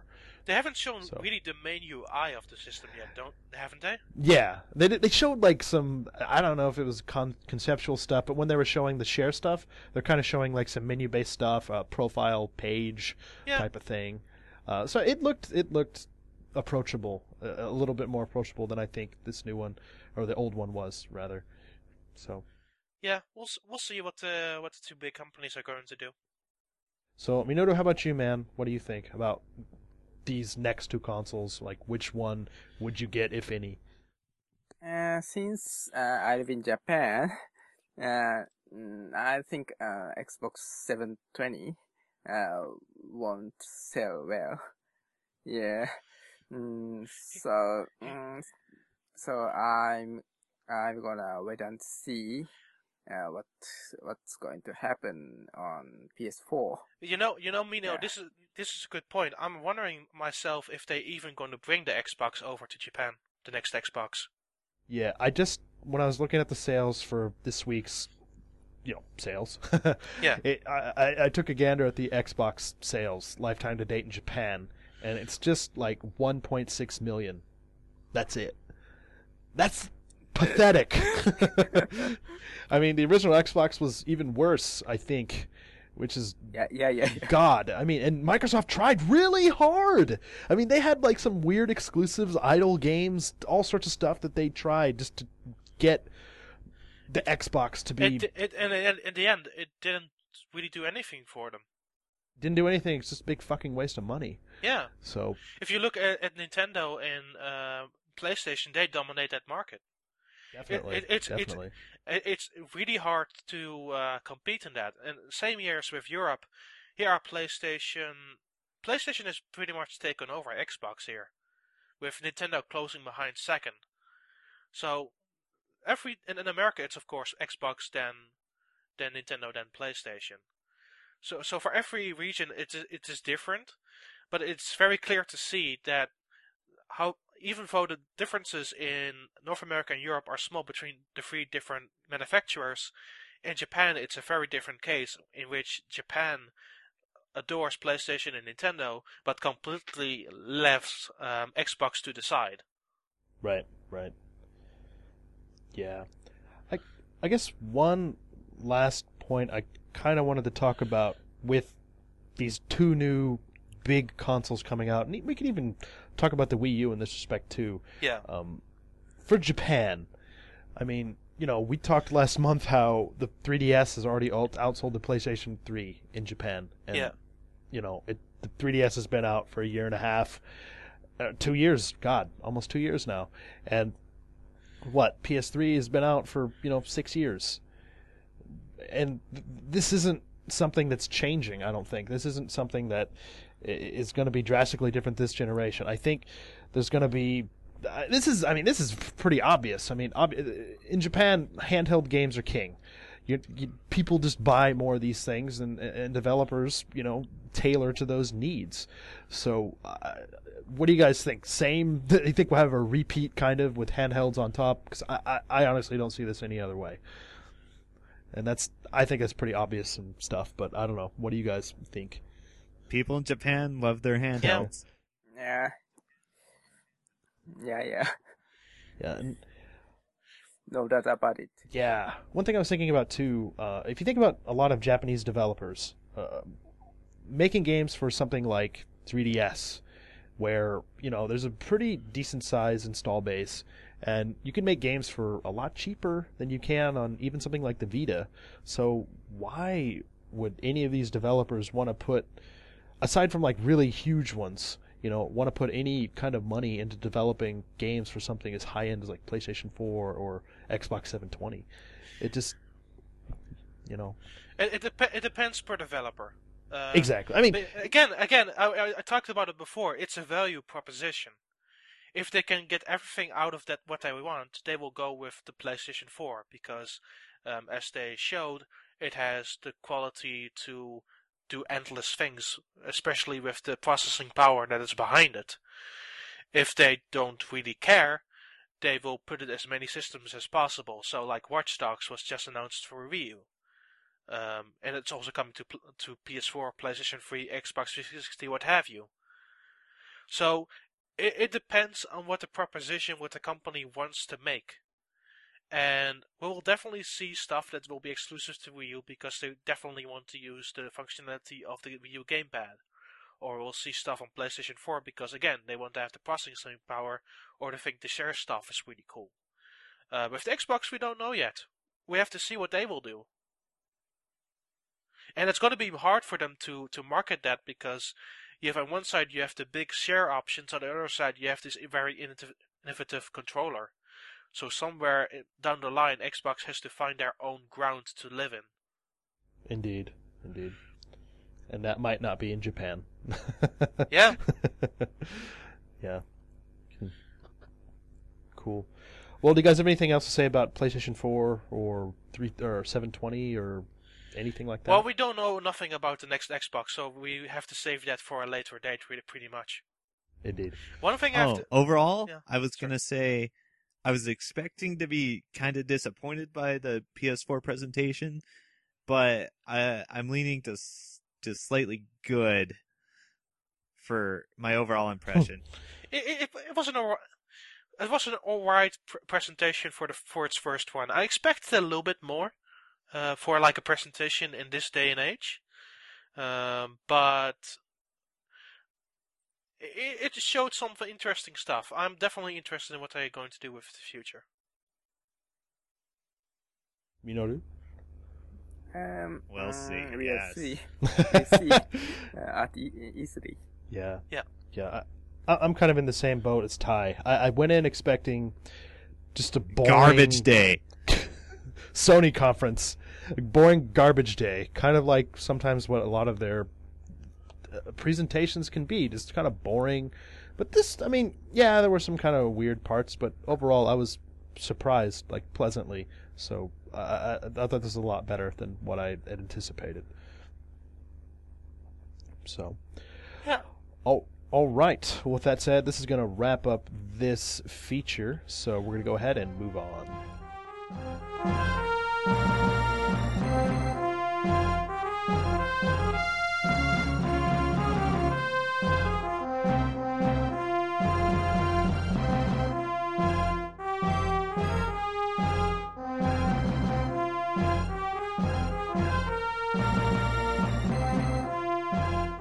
All right, well, with that, this is actually going to bring this episode to a close, so we're going to go ahead and give out our Twitter handles, and I'll go ahead and start out here first. Excuse me. I am at Danny Biv, and that is DANNY, B as in boy, I, V as in Victor. My last interesting tweet, I had a kind of a conversation with somebody. They were confused because I had tweeted something like, hey, I got, Balloon Trip and Fire Emblem on the Wii U Virtual Console, and I don't know, she was like, man, you're so lucky you get F-Zero and Fire Emblem. I was like, I don't have F-Zero. I have Balloon Trip. Blech. But Actually, it's Balloon Fight. wow, cool. I'm dumb. Balloon Fight. There it is.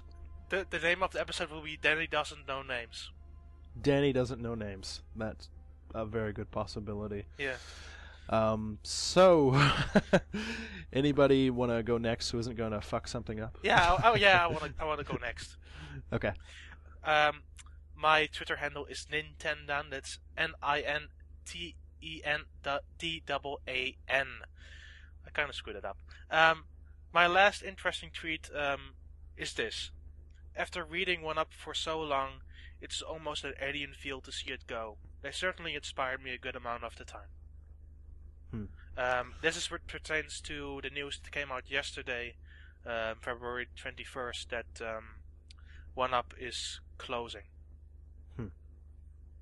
After 10 years, which is... That's a sad story. Really sad. Yeah, it's really sad. It's one of my favorite websites. They wrote some very interesting stuff over the course of their time. Yeah, and Neil wrote a couple of stories for that too, so it's really sad to actually see it go. I guess they won't be contracting any more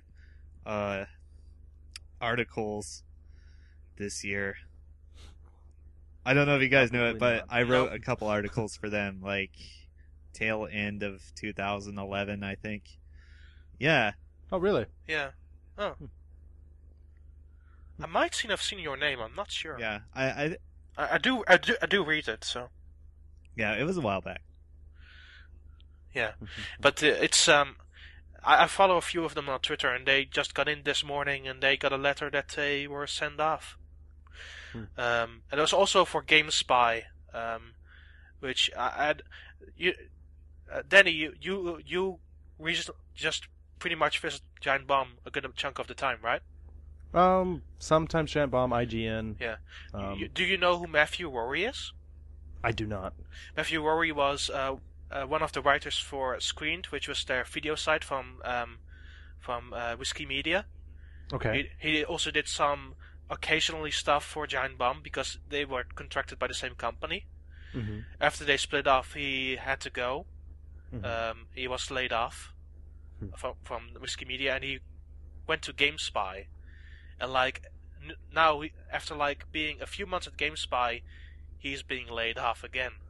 Man, that's shitty. Yeah, I feel really bad for him. Yeah. Definitely not a good time. Becoming a game journalist is a good way to starve to death. Yes. Sadly, it is a fantastic way to starve to death. Yeah. All right. Well, Minoru, could you go ahead and close us out? My Twitter handle is at NWR_Minoru. And my recent interesting tweet is, I think Nintendo waited to announce today's Nintendo Direct until PS4 Direct ended. Indeed. Yeah. Don't forget me. Yeah, I was gonna say I was thinking. Wait, I forgot Ty. Ty, I won't forget you. I might forget you. What? Go. Ty wears a tie. Yes. It's happening. Okay, my Twitter handle is SuperCatDrugs. A winner is you. Yes. And let's see, a recent excellent tweet of mine. Chad Warden, where are you? We need you now more than ever. #PS4. He is your god. Yes. Guess what happened? Chad Warden, the real Chad Warden, favorited that tweet. Oh, wow. Yeah. So he is alive. He is well. He is your god. I bought my PS3 because of him. Pretty much. He is your creator. Right. I was living in Japan when I bought my PS3. I saw one for amazingly cheap. Back when they were $500 in the US. I found a used one for 3 mon Nissan. And at the time that was $240 US. Oh, awesome. Yeah, so I bought it. I bought downloadable Tekken 5 and made my profile name Chad Warden. Cool. Nice. All right. Well, with that, that's actually going to go ahead and bring this episode to a close. One thing I wanted to mention right before Don reminded me that the 3DS is actually turning 2 years old here on February 22nd, so it's very likely by the time... 26. What did I say? 22nd. God. Oh my God, Danny. In my head, I said the 26th. I don't... Okay. You go back and listen to the recording. You're the editor. It's 22nd. I'm not even going to edit this part out because that's ridiculous. The 3DS turns 2 years old on February 26th. So that's kind of cool. But anyways, now that the episode is drawing to a close, definitely be sure to join us in the talkback thread. We can discuss the episode. You can ask us questions, point out things that we missed, point out my personal mistakes. Please be gentle. And also, too, you can see the correct answers for the music quiz in between each segment, and you can also suggest things for the next episode. Of course, you can always email us at famicast@nintendoworldreport.com. Definitely be sure to do that. We did have an interesting email that Minoru had pointed out to me before the show. I think we're going to try to do that next time. Next month as well, I'd like to return to do another segment of Life in Japan. So if you have some ideas about that, definitely be sure to drop into the talkback thread or our special Japan question for the Japan correspondent thread too. If you have any ideas, I have an idea. I don't know if it's going to work, but we'll see. Also be sure to check out all the other great podcasts that NWR has to offer, including we're on Radio Free Nintendo, Connectivity, and Radio Trivia. So with that, that's going to bring Famicast 21 to a close. So see you guys later. And on that bombshell, see you guys later. Later. Peace out.